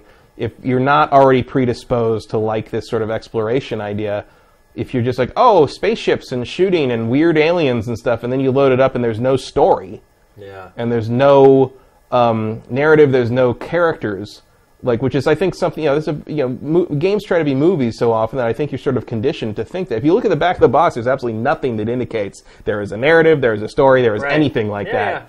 But that doesn't mean people aren't going to expect it just based on what games are now. And so that's one of my most interesting. I don't really necessarily care what the people on NeoGAF think about it so much as like what some random dude who saw it at Best Buy and was like, oh, this looks cool, and gets it home. It's like, what the hell is it? Who's never heard of a survival game. Right. And never played Don't Starve, doesn't know. I'm very interested to see what that audience thinks of this game, because I feel like even if you hadn't heard of any of the hype, you could feel misled by this game just by the nature of what games generally are now. Yeah, you're right. And I think that's a big part of what's going on right now with the backlash over people when they finally got to sort of see uncut, raw footage of it. I would say, and obviously this is just a guess, I would say best case scenario, it sells about as well as Dark Souls Bloodborne. It's like 3-4 million in there, like if it really catches on. Because I think what I think is going to happen is there are going to be a lot of people like you who are going to be crazy passionate over it. But I think there are certain... this thing better be fun to play. Like really, the controls better feel good. That's all I can say. I don't think you need to worry about that. But I think there are going to be certain people that you're never going to convince that they're going to enjoy playing the game. There's just certain things about it that no matter what, some people are not going to be able to get over it and enjoy the game. And so I think online conversations about this game are going to be really annoying. Yeah. Like, I know that I'm... Well, I think it could be awesome, too, because people are discovering things that other people aren't. Well, that's the thing is, like, I think you're going to need, like, a thread for people who are actually playing the game to discuss the game, and a thread for people to concern troll about how it's not what anybody thought it was going to be. Yeah. I think those need to be two separate conversations at some point. Because, like, people who are just like, I found this planet, and there's this creature and this thing, and I named it this, and then like, you can't have that conversation alongside, like, this game blows. Like, this is the total. This is not what. Everybody lied to us about what this was going to be, except the developers didn't lie, but we lied to ourselves. But that's just as good, right? You know. And like a lot of the people that like have that opinion about that game already don't seem. You know, I've never seen a game where, like, in any thread I've seen about it anywhere online or on any Twitter conversation, anything, there's always someone that comes in and is just like, well, this game looks terrible and I'm not going to buy it. It's like, thanks for the vote of confidence. Thanks for coming by. You know, it's like you don't see that. So, you know, like, you'll see people come in for like something like, you know, Call of Duty or whatever. It was like I don't see why people still like this game. This was terrible. And I played this game and this was terrible. It never keeps me from enjoying the games that they're talking about. But I just think it's interesting that there's so many people so very, very worried that like that this game is going to screw people over and they don't know what they're getting. You're all going to be really disappointed in this game. And I'm just like, just let me worry about that. It's Schadenfreude. They want to see people in pain. People don't want to see someone enjoy something they don't enjoy. No, you're absolutely right. It's really weird that humans are that way, but a lot of them are. So, and yes, Sterling Life Co. is also. You need a third thread for screenshots of dick drawings on planets. I want to see somebody draw a dick so big you can see it from space. Yeah, is that possible? Because if that's possible, game of the year. Oh, that'll be done within. That'll be done in an hour. It's probably already done. Probably. Someone's waiting. Someone's waiting for 9 p.m. Monday night to be like, and there we go. No, the first dick. People who have the leaked copies have already done it. That was like their first project, I'm sure. So now remember, these planets are planet size, so like, you're literally digging a dick. You'd have to dig a dick the size of a state of a continent. Yeah, you know, something. Yeah, really, you'd have to have something in the realm. You know, you can see the Grand Canyon. A Colorado-sized dick, let's say. And you can see the Great Wall of China from space. So. You cannot. You cannot see. I thought you could. No, that was a myth. You can. I see know the Grand Canyon. You can. And that is pretty big. It is big. That is very big. So I'm going to see a Grand Canyon-sized dick. Yeah. The opposite of the Grand Canyon, if you think about it. Yeah, it is. Well, no, it could just be. The Grand Canyon the Grand Canyon is an opening, whereas we're trying to portray something that may protrude. In fact, if you could draw it right next to the Grand Canyon, on that whatever the equivalent would be on the Grand Canyon on that planet, I think you'd have bonus points. Right. For that. So I'm guessing we're going to talk about this game again next week. We're going to talk about dicks, that's for sure. I'll bring in a series of screenshots. Yeah, I mean, it comes out I find that, I have never drawn, like, a dick in a game like I've never either. It doesn't occur to me. I've drawn boobs. I've never done that. I just don't, I don't do the scatological graffiti thing. I was young, immature. Yeah, also, you're from Philly. That's what they do. We draw boobs. We draw boobs on things. That's how the cheesesteak started. Yeah. No, drawing dicks would make the cheesesteak, I believe. I think you got your wires crossed there. No, that's what the mushrooms were. Yeah. So the game comes out Tuesday, I believe. Yeah. Nobody has the game yet. No journalists have the game. There's a group on Facebook where all the journalists get together to discuss code when it's coming in. If people are looking for code, other people will help them figure out where to go to get it. Nobody has the game. Still. Well, except that one dude. Right. And like there's like 3 people streaming it on Twitch. One of whom claims they just bought it from Walmart. Yeah, I don't know if I believe that. Well, maybe he got it from some, Walmart has a thing. He could just be trying to throw people off the trail. Somewhat, but also Walmart is supposed to have a thing where they can't sell stuff early. There have been pictures of it on the shelves at Walmart. Oh, really? But the system will literally not let you buy it until it comes out, so it just sits there and taunts you. Gotcha.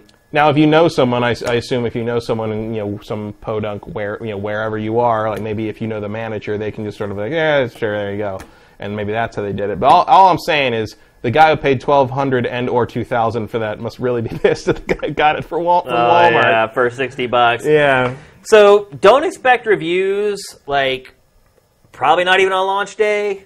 I would be really shocked if that happens. Well, it goes live 9 p.m. Pacific, midnight Eastern here for the PlayStation. Anyway, who knows when Steam's gonna? Steam is a wilder beast.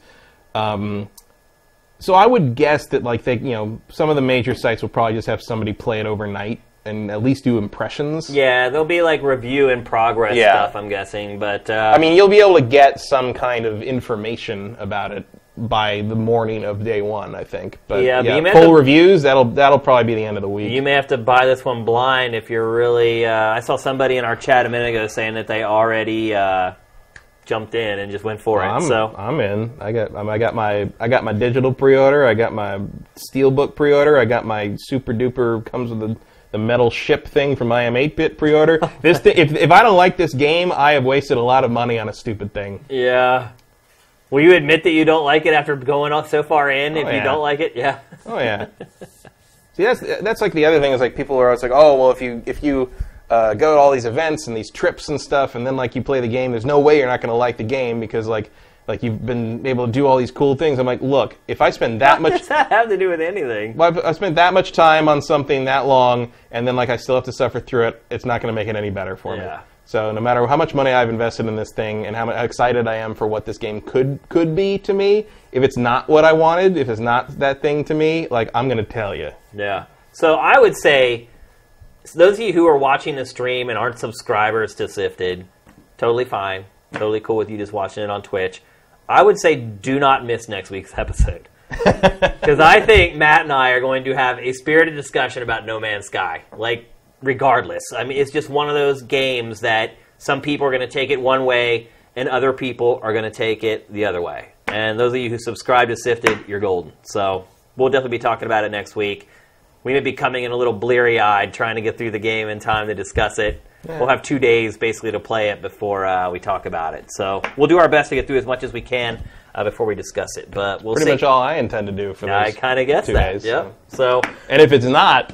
something's gone wrong. Yeah. If you log on to PlayStation 4, log on to PSN Wednesday morning, and if I'm not there, there's a problem. It's all gone wrong.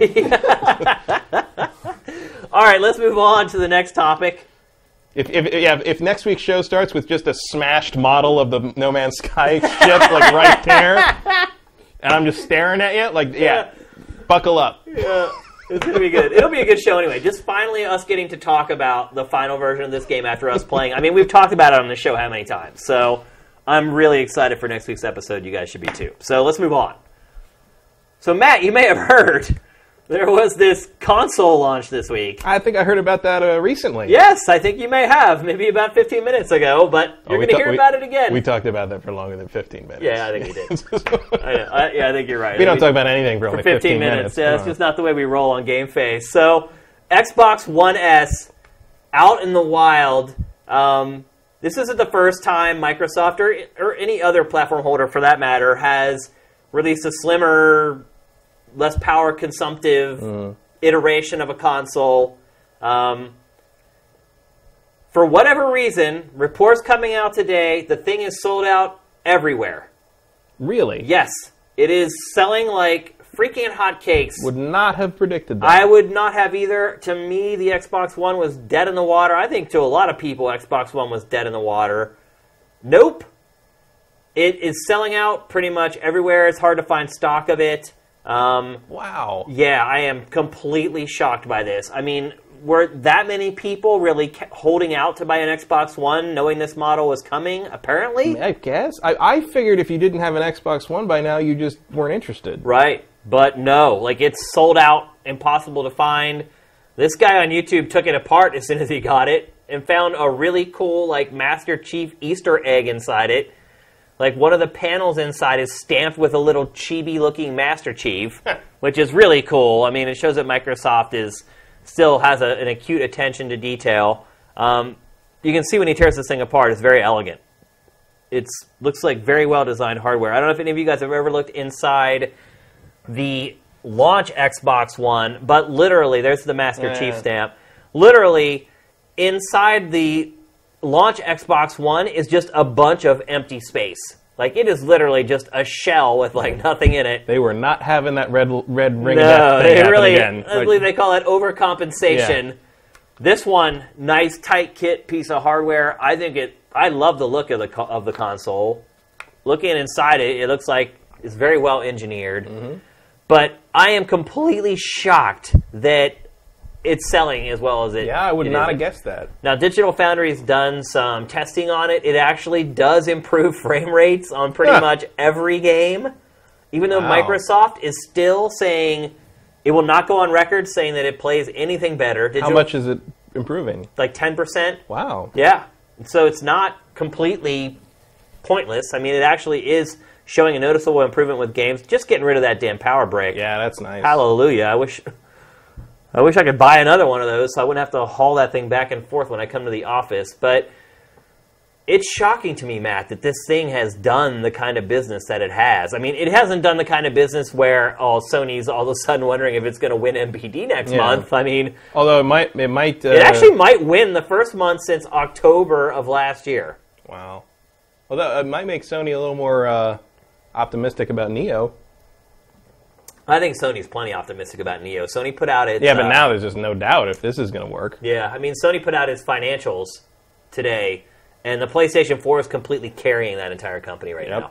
Every other division of its business is in the tank right now. I mean, that's not the first time that's been true. I mean, that was true in the PS1 era a couple times, PlayStation 2 era. It was the sole... I mean, that's why Kutaragi had a lot of...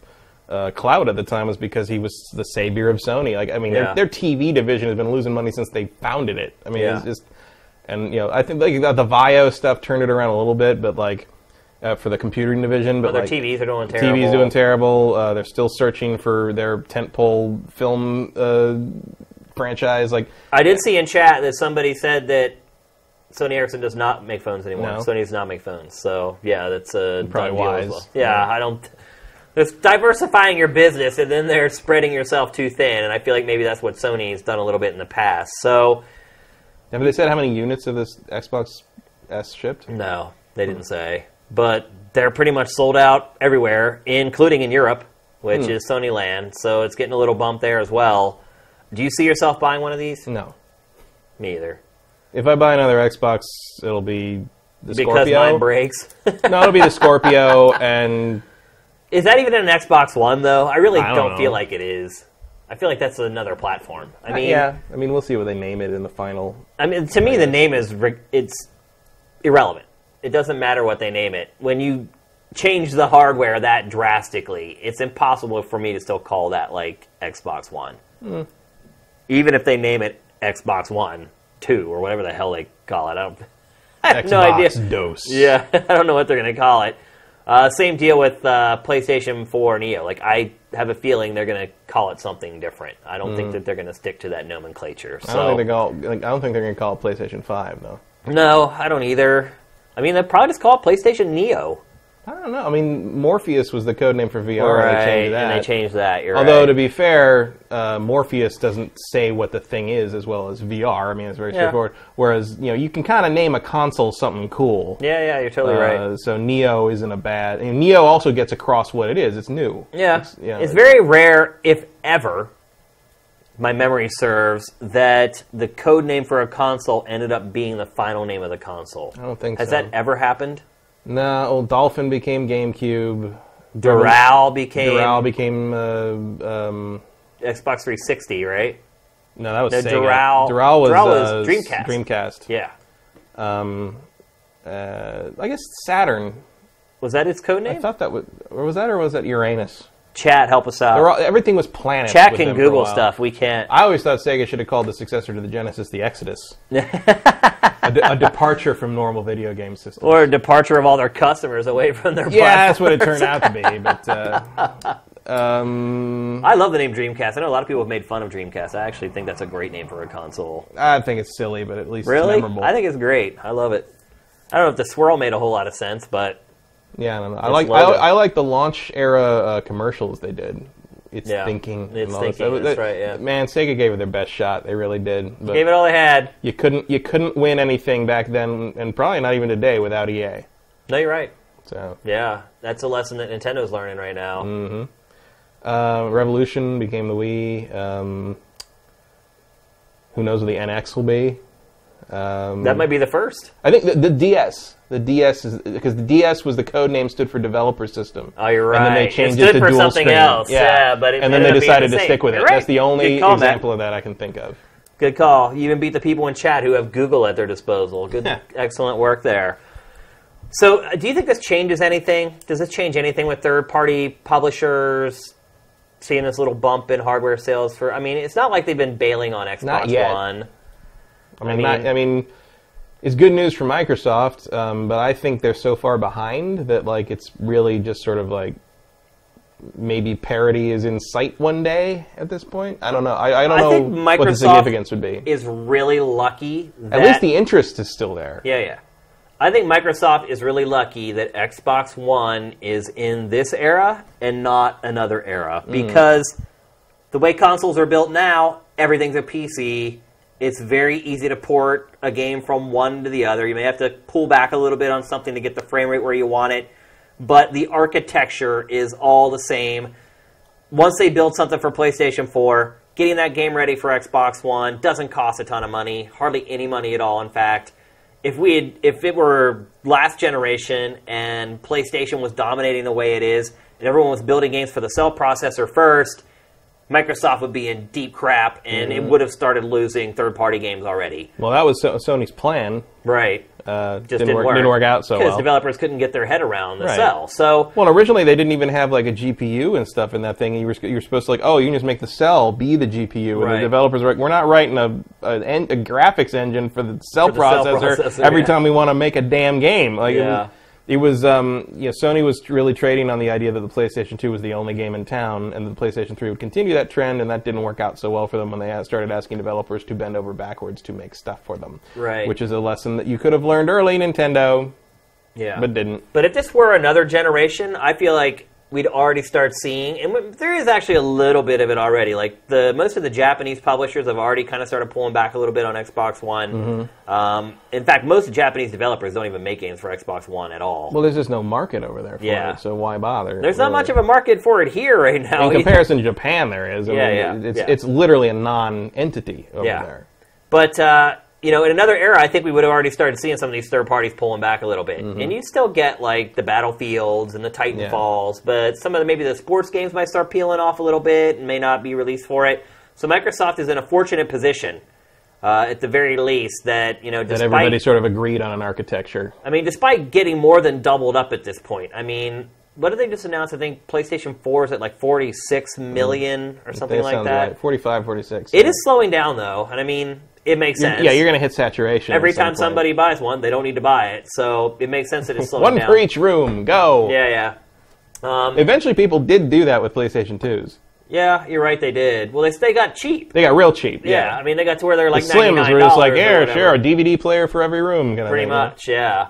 And so I feel like they are in a very enviable or a lucky position in that their console, I mean, they're more than doubled up at this point. And if they were going to stumble, this was the time to do it. Yeah, and PlayStation 4 actually last quarter only sold 3.5 million consoles, which, look, Nintendo would kill for that, and so would Microsoft.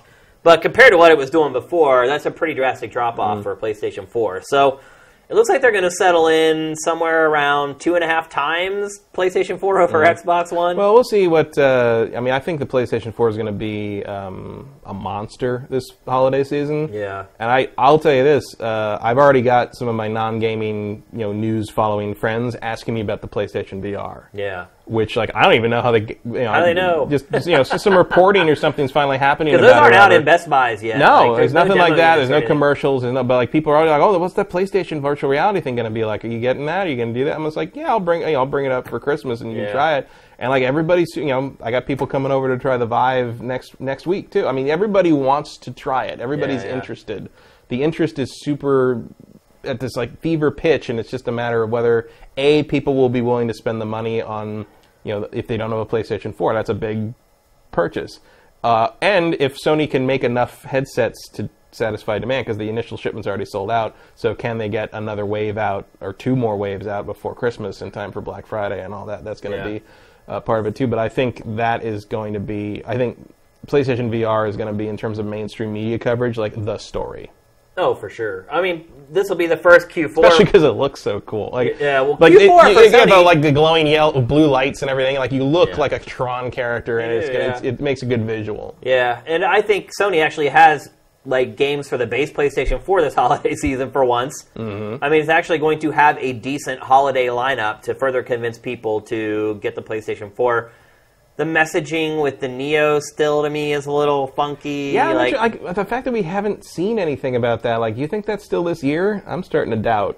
I highly doubt it. Yeah. I think the chances of that coming out this year now are probably 25% max. But you never know. Where are they going to put that? I mean, look, they announced... Are they going to put that right up against the NX? Probably. Yeah. That's mean. I mean, look, they announced the S... the Xbox One S at E3, and here we are 2 months later, less than 2 months later, and it's in stores and sold out. So there's still the chance. Yeah. That's why I put it at 25%. But and they have acknowledged it's real. So yeah, I mean, you definitely don't have to do as much legwork as like Nintendo does, introducing a whole new system with a whole new concept. Yeah. Whereas it's like, this is the PlayStation 4, but it's more powerful. Go. Yeah. I guess it's an easier concept. So maybe they show it at Gamescom or TGS, and they're not showing shit at Gamescom. No one is. Microsoft isn't showing anything. Like Bill Spencer isn't even going to Gamescom. So I guess we're just hoping for a big September then. Yeah. Well, September obviously we have hopefully the unveiling of the NX, which segues nicely into our next topic. So apparently, every story is broken in Europe now, Matt. Like, I don't know if European developers are just like, we don't give a toss, and we're just going to talk to whoever we want about stuff. Like, I don't know why. They drink a lot more over there, I hear. Yeah, maybe.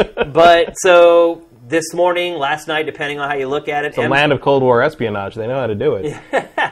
MCV, a European publication, came out and said that it has good sources who say that the NX will have a launch window that includes Zelda, which we already know about, obviously. Right. But the big news was Mario and Pokemon as well will be coming in the launch window. And then later I saw clarification of it. They said before September of next year. So allegedly it's coming out in March. According to a Nintendo anyway, it's coming out in March. So within the first 5 or 6 months of that console being on the market, we're going to get those 3 big hitters for it. So let's start by answering the question of, do you think that's possible, and do you think that that's true? They're also saying their sources corroborated everything else that Eurogamer reported about the system being a portable that docks and connects to your TV. I think it's possible, and I think it's necessary. Yeah. I think I hope it's true, because that's what they need to do. Yeah. Like, you need to get those 3 pillars are, those are the heaviest of hitters, the hottest of fire. They are. For Nintendo's exclusive IP. Like, we've got a Zelda. If you can deliver me a Mario game and a Pokemon game that live up to kind of the modern... we've actually finally made a modern version of this game the way Zelda's doing it. Yeah, I'll buy your system, no question. I mean, I was going to probably anyway, but like... And look, you have got to strike the Pokemon iron while it's hot here with the I mean, already Niantic's starting to ruin it, but like Pokemon Go is still on fire to some degree, and you have to 3DSs are gone like for the They most are part. pretty Like much sold out, finding a 3DS right now is very hard. I tracked one down for you, though. You I found one. Finding Pokemon X, Y, and Alpha Sapphire and Omega Ruby, or I said those are backwards. It's Alpha Ruby, Omega. I don't even care anymore. Finding the 3DS Pokemon is pretty tough. Like, people have gone back to play the actual Pokemon games again, and if you can get them something that really delivers the Pokemon experience on the NX as a follow-up to Sun Moon. I love Rowlet, by the way. Rowlet's great. He's an awesome Pokemon. I love him. I was going to go with Litten, but if those leaked third evolutions are true, I don't need another. I just love the way Owlet's eyes blink. And plus, I'm a Temple Owl, so I've got to go with the Owl. Oh, that's right. Yeah. Don't you just think that the Pokemon game's going to be Sun and Moon, though? I mean, that would be dumb. It's going to be, though. Don't you think? Well, you know what I think it would be? I think it'll be like Pokemon Platinum. Yeah. It'll be Sun and Moon, but it'll be different in one game. Sort of a semi-sequel kind of thing, like Platinum and Emerald, and they've done that before, where they release the two new ones for the generation, and then they do sort of a third that's sort of incorporates elements of both. Yeah. I think that's what it'll be. It'll be Sun. Look, here's the thing: Nintendo has known what it's doing all this time, right? And we didn't know. Right. We didn't know what Nintendo was doing. Nintendo knew what it was doing all this time. Right. So conceivably, while it was building Sun and Moon, it could have been making this other, maybe higher resolution version for NX all the while. Or they could be doing a Sun Moon, the way they did with Sapphire and Ruby. It could be Platinum, right, or Diamond and Pearl, like redone like that. Yeah. Trade on the nostalgia, which I don't think would be as exciting or as invigorating as like a new one as part of the Sun Moon situation, but whatever. Look, get a mainline Pokemon game on that damn thing. Like, what do you think the chances are of it being like a brand new Pokemon game? Low, but not impossible. Yeah, I'd give it about a 5% chance. Yeah, but they have been doing the thing in the last couple generations where they released two. The last few generations, they've had. There was Heart Gold and Soul Sapphire were remakes alongside. Whatever the hell was before that. And then, you had the Black and White, and then Black 2 and White 2, and then now you had the 4. It's been 4 per generation, and, and so I don't know. Like, they might have planned this all the way out in advance, and if it's there, it's there. But I'm still guessing. Nintendo does have a lot of teams that have been sitting around doing nothing for 2 years. If I had to bet money, I would say it's like a Pokemon Platinum thing. Yeah, it's a expansion. That's my guess too. Expansion / continuation of Sun and Moon. I have no idea what you'd call that. Pokemon Galaxy? Yeah, well, that segues nicely into Mario. Which I did not realize until this news broke. I went back and looked. I totally had forgotten that Super Mario 3D World came out 3 years ago, Matt. It's 3 years old. Mm-hmm. We've been waiting for a new 3D Mario game already for 3 years. I think that's a done deal. Yeah. Done deal. Super Mario Galaxy 3, woohoo! Sign me up, dude. I would freak out if there was a new Mario Galaxy available I don't think it's gonna be Mario at or Galaxy. Around launch. Really? I think it's going to be a new thing.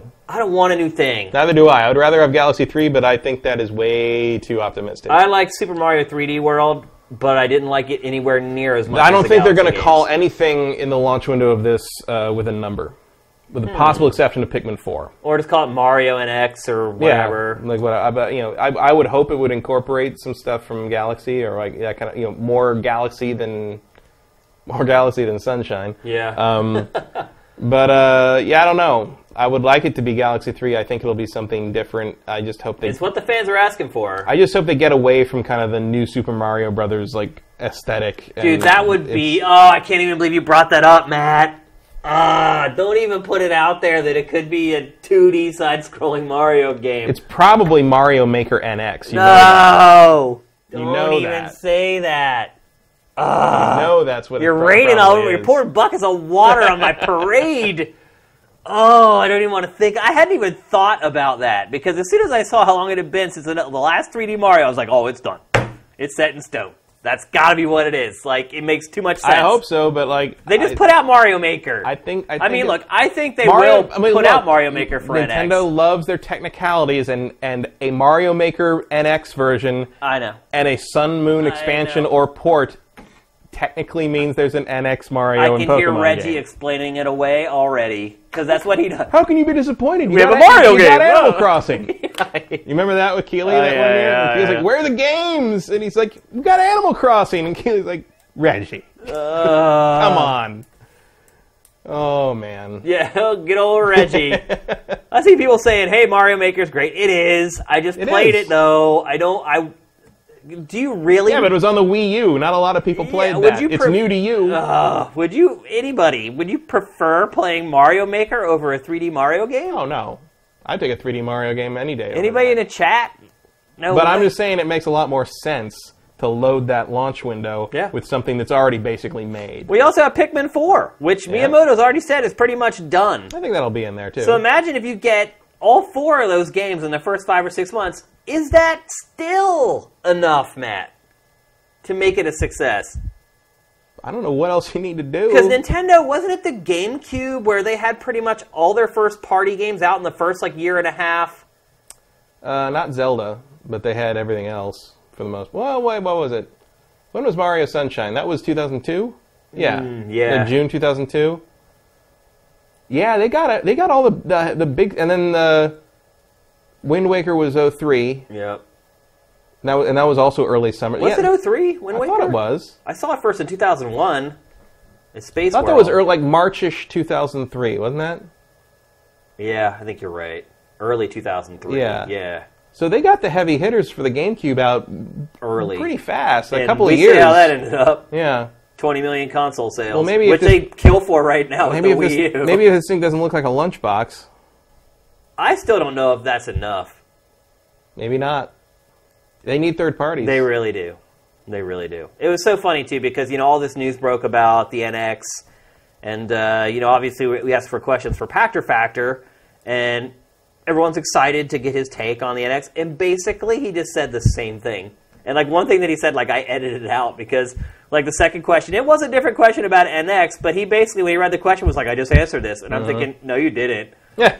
But then I realized why he said that, because his same answer to everything about the NX is, if there's no third-party support, nothing else matters.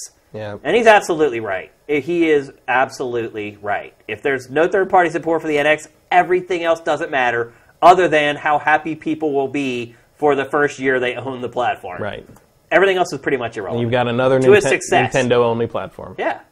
So, yeah, I don't think it's enough. I mean, I think those games will It would be a nice gesture. Yeah, and I think it will get the same 13 million people who bought the Wii U so far to probably buy the NX. To get the fans, it would keep the fans happy for sure. But beyond that, I don't know. I mean, it also kind of depends. Has Pokemon Go grown the Pokemon potential audience to the point that they would purchase a console for it? I don't know. I mean, we'll find out. No matter what, NX is going to have more software for it, first party-wise, than any Nintendo platform in the last, maybe forever. Because when was the last time Nintendo only had to concentrate on one platform? The NES? No. Never. The Game Boy came out before the end of the NES. Yeah. So never. It has never been in a place where all its development resources could go to one platform. So we do know that the NX is going to have way more software than probably any system since probably the Super Nintendo. Although their first-party outputs actually remain pretty steady throughout the generations. Yeah, they seem to put out about 50 games per 50 system. to 80, somewhere around there, by the time it's done and sent out to pasture. So we know it's going to have solid first-party support, which is great, but we know where that gets Nintendo at this point. Right. We know what its core audience is.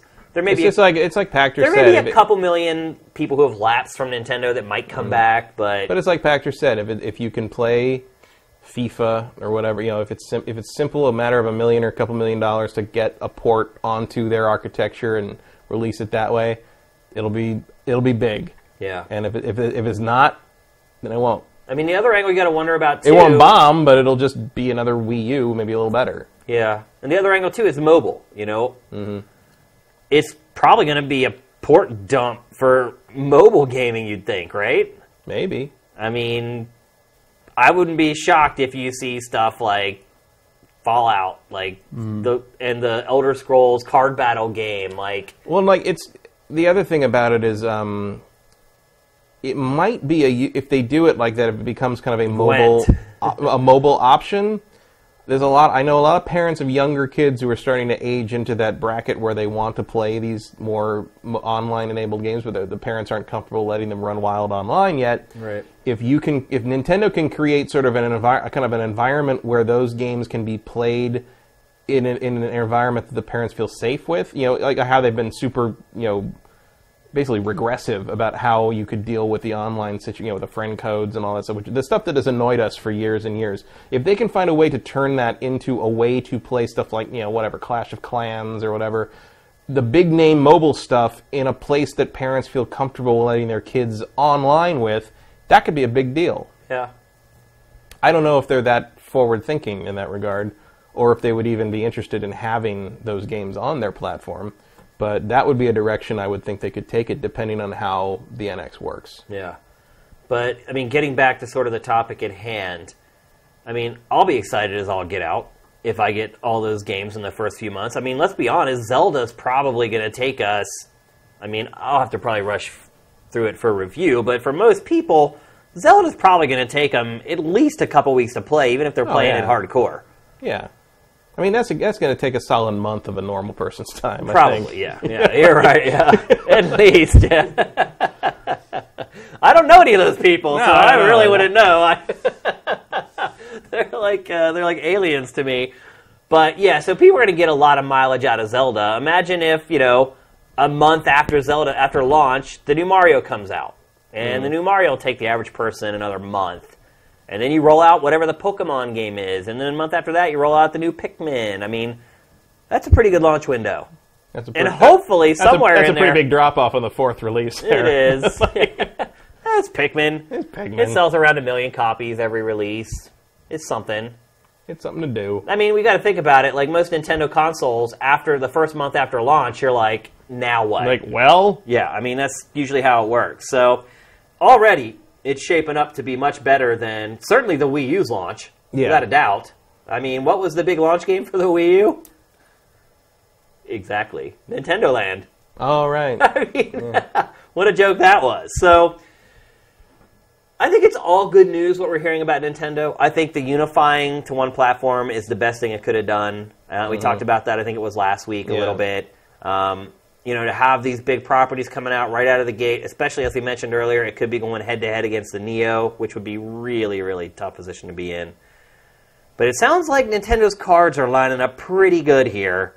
They should be, since that's what they started with. And since they haven't really done squat with the Wii U for the last year and a half or 2 years. So it sounds like all their plans, they realized the Wii U was dying probably far before anybody else did, and started shifting resources in the right direction, and it looks like it could pay off at least for Nintendo fans who got burned by the Wii U. Looks like they're guaranteed to have at least a good launch window with the NX, but we'll see. So if they got something after that. Yeah, that's the problem. I mean, what does come after that?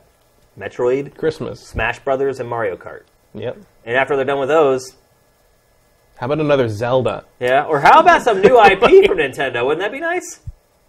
I'd rather have another Zelda and not have to wait till the next system again. Yeah. How about that? Yeah. How about another Majora's Mask equivalent sort of thing? Yeah, just take what you've made type and build out something different from it. Like what happened to that? Well, now they could actually make the promises of the 64 DD come to fruition.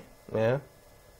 We'll see. Maybe, and if it is the Super Mario Maker NX port in there, I would guess that an actual 3D one, like you said, it's been 3 years. Yeah. I'm sure that one's not too far down the road. Yeah. After that, it better not be Mario Maker. I'll be so pissed. I'm pretty sure it's Mario. Better not be. All right, so it's time to move on to our trailer of the week. Lots of good trailers this week, Matt. Actually, I had another one picked. So there was this game that one guy made that was absolutely mind-boggling. Did you see that? What? I can't remember the name of it. It was it literally looked like Final Good Fantasy. Good work, trailer. Yeah. It's a really weird name. It sounds like a Japanese game, actually. But it was one guy in China made this game. It literally, I'm not even exaggerating, looks as good or better than Final Fantasy 15. He said when he saw Final Fantasy 15, it inspired him to start making a game. He made it all himself in Unreal, using mostly assets that were already in there, but still, it looks amazing. So that was, up until today, was going to be the trailer of the week. But then QuakeCon happened today, and that was all thrown out the window. The other problem, too, is the other trailer was like 5 minutes long. So today, we got the first ever look at gameplay for the new rework of Prey 2. They're calling it Prey 2017 right now. They don't have the final name of it.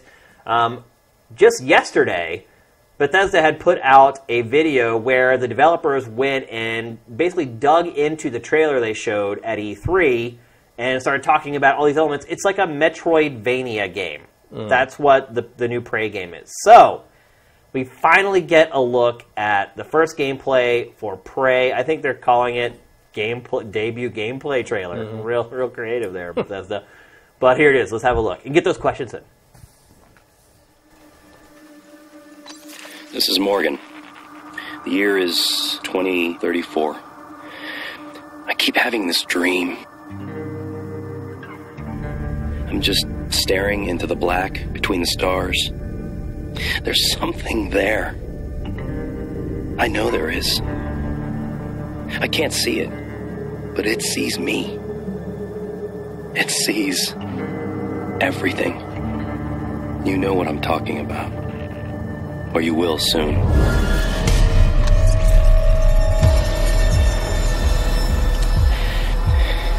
This is Morgan. The year is 2035. Please listen. This isn't a dream. It's a nightmare. There's no room for uncertainty. There's no room for doubt. And know this, there's more at stake than just Talos 1. If what happened here, if even one breaks containment, we're all lost.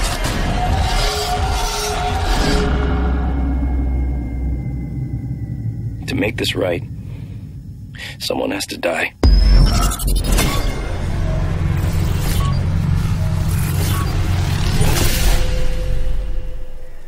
So, Matt, I'm starting to think that the new Prey might actually end up being significantly better than the Prey 2 that I saw. Oh, yeah? Yeah. I mean, the Prey 2 that I saw was a little schlocky, I guess is a good way to put it. Like, a little tongue-in-cheek. Like, this looks deathly serious.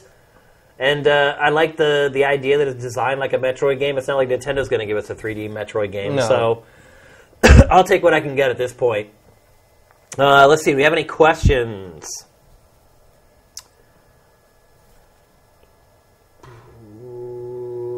Let's see. Also, the game, I saw somebody mention the name of the game, but they're also saying it was just a part of the guy's portfolio, and it's not actually... Lost Soul Aside? That's it. Lost Soul Aside.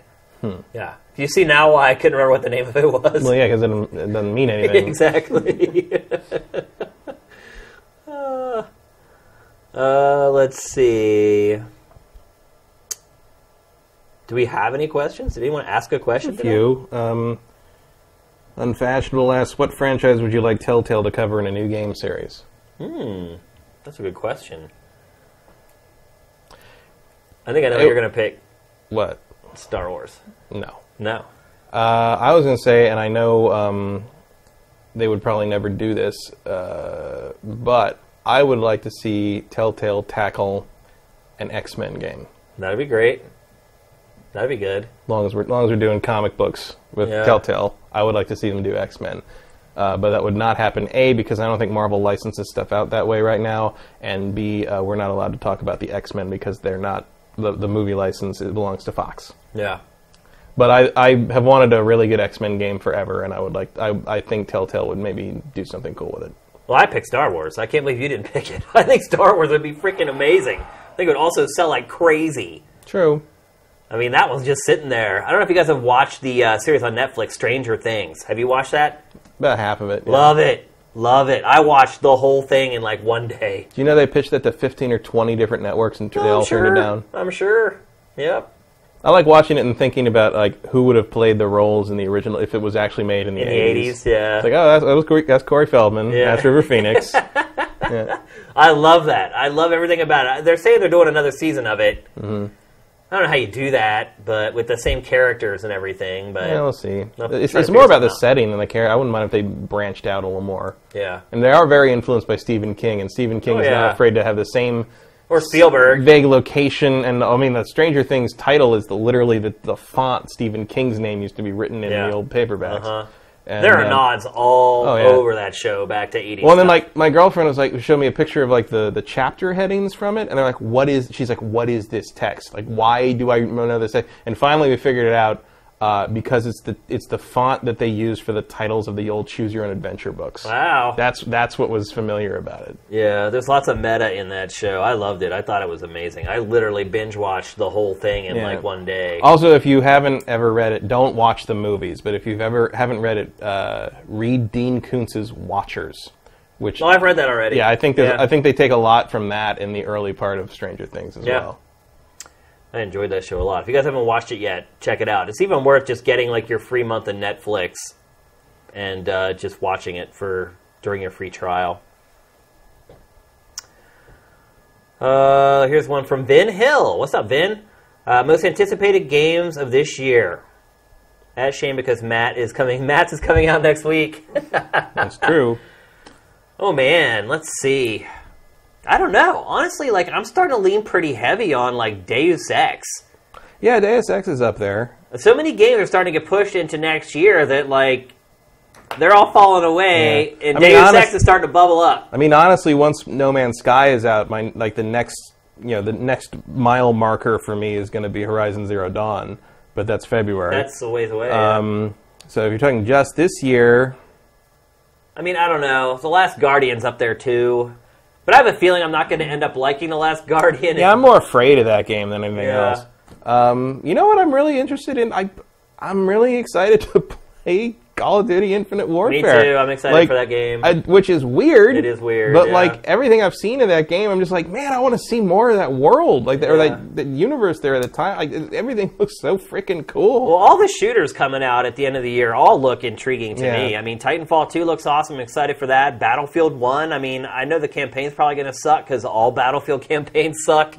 But I'm kind of excited for a little more up close and personal. No, and I guess if that X-Wing VR thing for Battlefront pops up this year, I got my eye on that one. Oh, and Star Trek Bridge Crew. Yeah. I mean, I'm honestly excited for PlayStation VR probably more than anything. Yeah, I'm very interested to see what, because I feel like Sony's, having a Vive is a lot of fun stuff, but a lot of it is sort of like a lot of these things are struggling to be actual games, right? And I feel like Sony's going to nail that. The launch lineup for PlayStation VR is massive. Yeah. Like, you're going to have so much to pick from, and it's all new technology. So if there's one product I'm most excited or anticipating, it's PlayStation VR.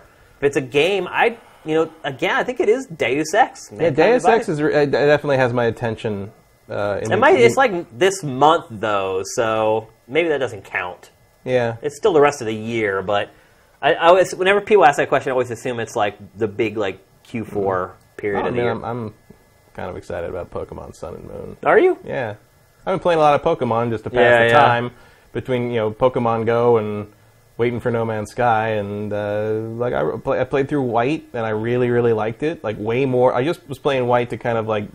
Look, I can still play it. I stay away from Pokemon games now because I know what happens to me, dude. I get totally sucked into them, and they just take away like a month of my... I can't do it. White was really... The bad guys in White were PETA. I totally didn't know. It was like Team Rocket crossed with PETA, and they were like, almost like, oh yeah, I'm going to beat the shit out of these people. You just now played that? Yeah, I never played Black and White. Oh, you're playing White. Oh, yeah. I totally forgot. Yeah, there's that whole, like... weird political thing going on in that. Like, it was really cool that, like, hey, they actually addressed the whole, like, aren't Pokemon kind of, like, slaves? Or I reviewed that for like cockfighting or something? Yeah. Like, if you read my review on Game Trailers, you probably can't find it anymore. You may be able to find it on YouTube. My whole review talks about that. About how it tries to make you, like, feel guilty, and it makes you question, like, the whole, like, are you torturing the Pokemon by putting them in the Pokeballs? I was just like... Pokemon game should not be doing this. They're all happy in their little balls in the box in the PC where I'm never going to look at them again. That's what they're for. Yeah, actually, now I'm interested to go back and try to find that review. But I totally talked about that the whole time, about how it made me feel guilty, like over playing Pokemon, and it should never be that way. So that's pretty funny. Let's see. Anything get mentioned about achievements? Ask Brent. They should be done any day now. I know I said that last week. I reached out to Brent about it. Brent is actually, here's something I should mention. Brent is actually moving back to Los Angeles. We are going to welcome our brother back to the City of Angels. He will be here by the end of this month. And he's moving from North Carolina, so right now he's packing up like all his stuff. He's trying to sell his house to move back out here. So the bad news is achievements may get caught in limbo there. The good news is that Brent will be local, and you'll start seeing him on shows, on Sifted, and he'll be doing a lot more stuff with us. So good news ultimately all around. I do not know when the achievements are going to launch. Vin's finished all his stuff. I finished all my stuff. We're just waiting on Brent to finally get everything implemented. Maybe you hit him up on the site at Brent, and he'll fill you in. But yeah, so that's where those are sitting. Let's see.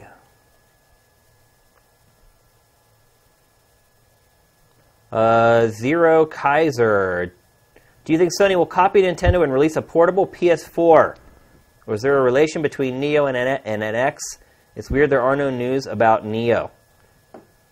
No. I think they've learned their lesson on the Vita. I don't know. Like, now, no.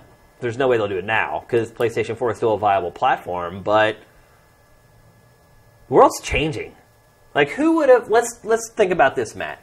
Back when the PlayStation 4 and the Xbox One were announced, who would have ever thought what's happening now would be happening?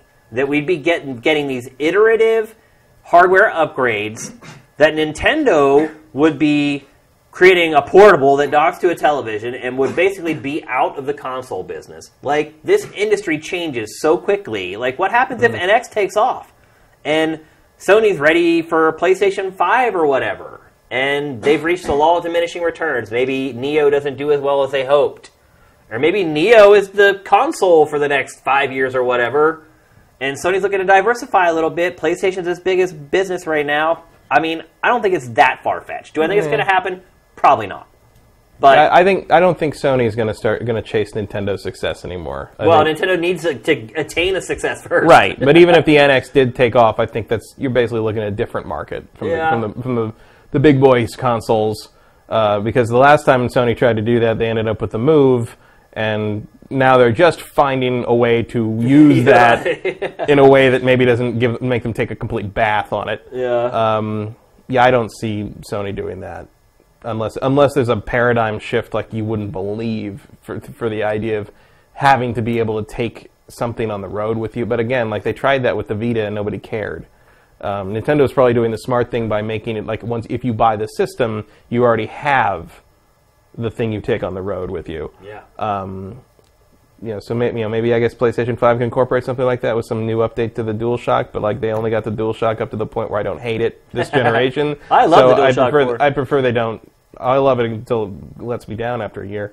The construction quality is lacking. Suspect, yeah. But the controller itself is great. As someone who hated the first 3 DualShocks, yeah, I didn't like them either. This one's great, but like they just got it right.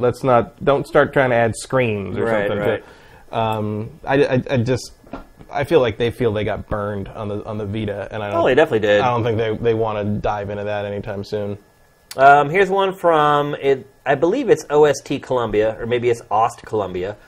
When do you think we'll hear an announcement for the next Red Dead? By the end of the year. So funny you should mention that. Just today, as I mentioned earlier, 2K put out its financial report, and in that report, by the way, its report was all pretty much Battleborn tanked, and our butts were saved by NBA 2K and Grand Theft Auto 5. And at the end, they added, and new Rockstar announcements coming very soon. So I would say, yes, by the end of the year, we should hear maybe about a new Red Dead, but definitely about new Rockstar games. So, and they said plural games. So I would say yes, by the end of the year, I think we'll hear something. Swanson asks, what did you think of Pactor's Xbox One controller color choice? There's a reason Pac doesn't work in creative, and I'll just leave it at that. Nobody will steal it.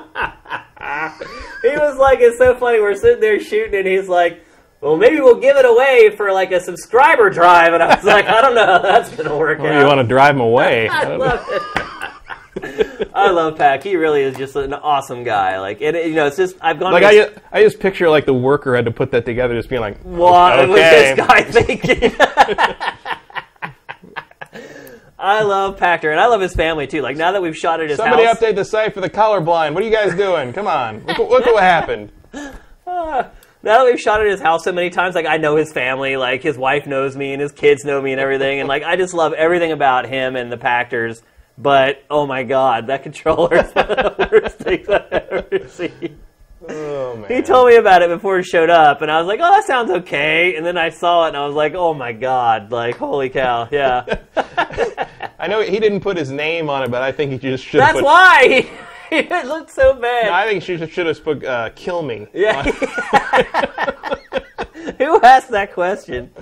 Swanson. Nice job, Swanson. Yeah, you're not. And later, like Eric Estrada asks, "What color is it?" And he just says, "Awful." All of them. No, all of them. Awful color. I think it's the purple analog sticks that really put me over the edge on it. I was like, no.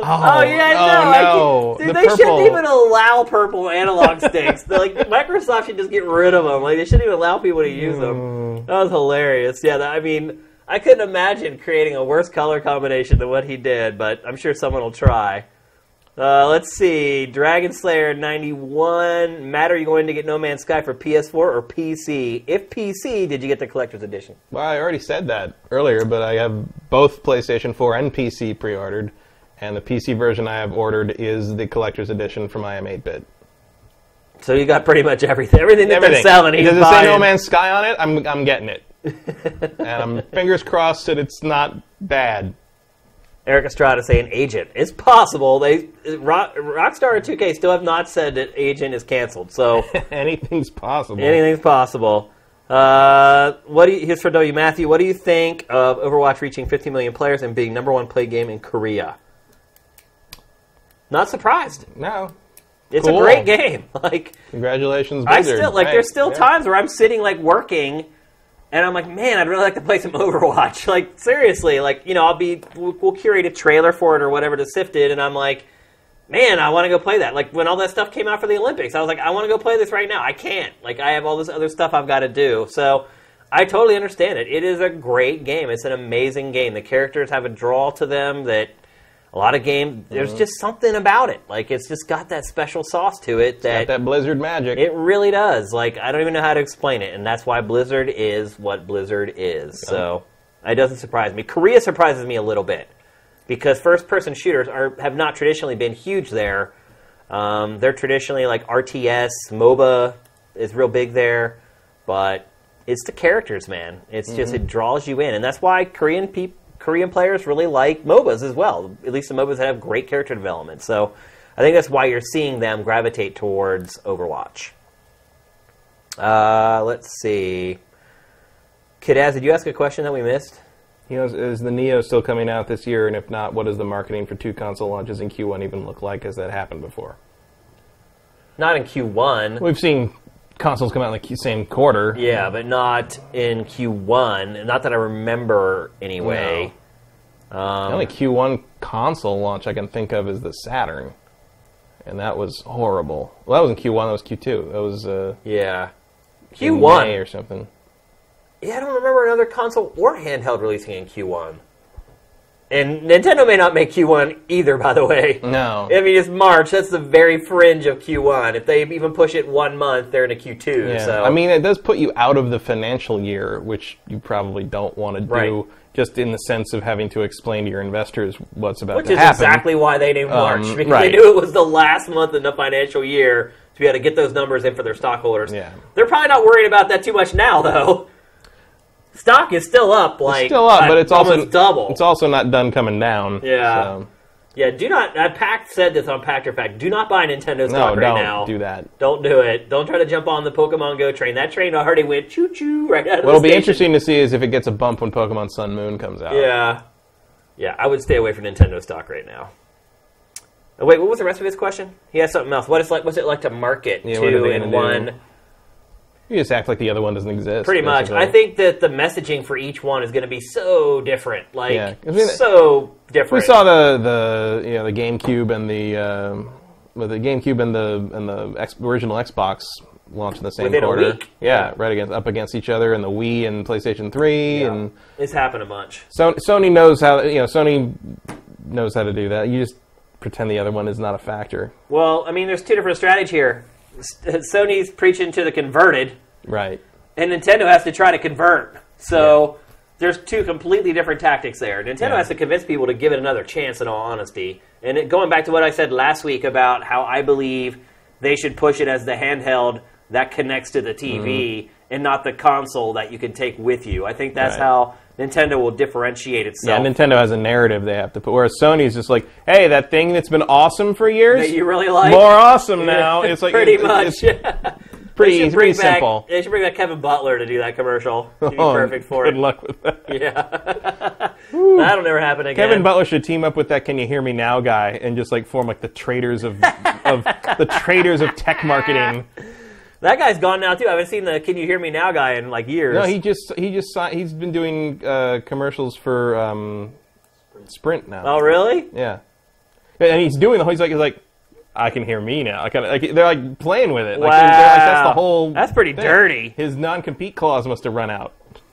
It did. That was the whole reason. That was the whole reason. Doing it, Let's see. Vin Hill TGS Neo announcement October release. That would surprise me. We'll see though. Stranger things have happened. So I think that's it for the questions. I think we got through most of them, if not all of them. So thanks once again to everybody. I know Vin is in Japan. At least I think he's in Japan. God knows what time it is there right now.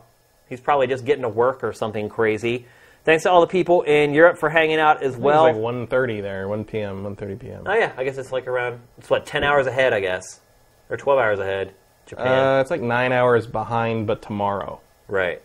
Which means whatever. Which means my brain just broke. But yeah, thanks to all the people in Europe as well. I know what time it is there. It's really freaking late. So any of you guys who stuck around there, I appreciate it. Also, thanks to some of the new people in the stream. I definitely saw some new folks in there I haven't seen before. One in particular we noticed was being a total jerk. You guys did the total right thing though and just ignored him. Funny how trolls just go away when they don't get what they want, which is attention. So good job on that. Also saw some new people. Actually answered some questions from some new people in the stream this week. So welcome. Hopefully you'll follow us and you'll come back next week. Next week's show is going to be awesome, I think. Mm-hmm. We may just have to dedicate like an hour to No Man's Sky. We'll see how it goes. We shall see. Depending on how much we get to play. But everybody have a great weekend. Achievements hopefully coming online very soon. Also, some of the people noticed in the first episode of Geif that there's a little clip there from a warehouse, and that was, in fact, where we're getting our T-shirts made. And I get the full Monty, the whole load of T-shirts on Tuesday. So trying to figure out whether I should show No Man's Sky and all men's shirts. Half off. I'm trying to figure out whether I should show the T-shirts off before the store is done. Or make it a surprise. I think you tease them enough. Yeah? Wait until it's ready. Wait till it's ready. Leave it in the comments. At this point, you should start showing a picture of an achievement every week until You're probably right, actually. That's probably a good idea. Art. Don't say what it is. Just show the art and say, can you guess what this is? Well, maybe in post-production, we'll slide in a couple of Vin Hill's achievements, just so you guys can get a little taste for them. But anyway, T-shirts are pretty much done, and that is where that little clip of video came from. I was at the place where the T-shirts are being made, so a couple people picked up on that. But anyway, new episode of Geif tomorrow as well. You'll get GameFace if you didn't watch the live stream, and a new episode of Geif as well to send you guys off into your weekend. So everyone have an excellent night, morning, afternoon, wherever you may be. GameFace is up and out.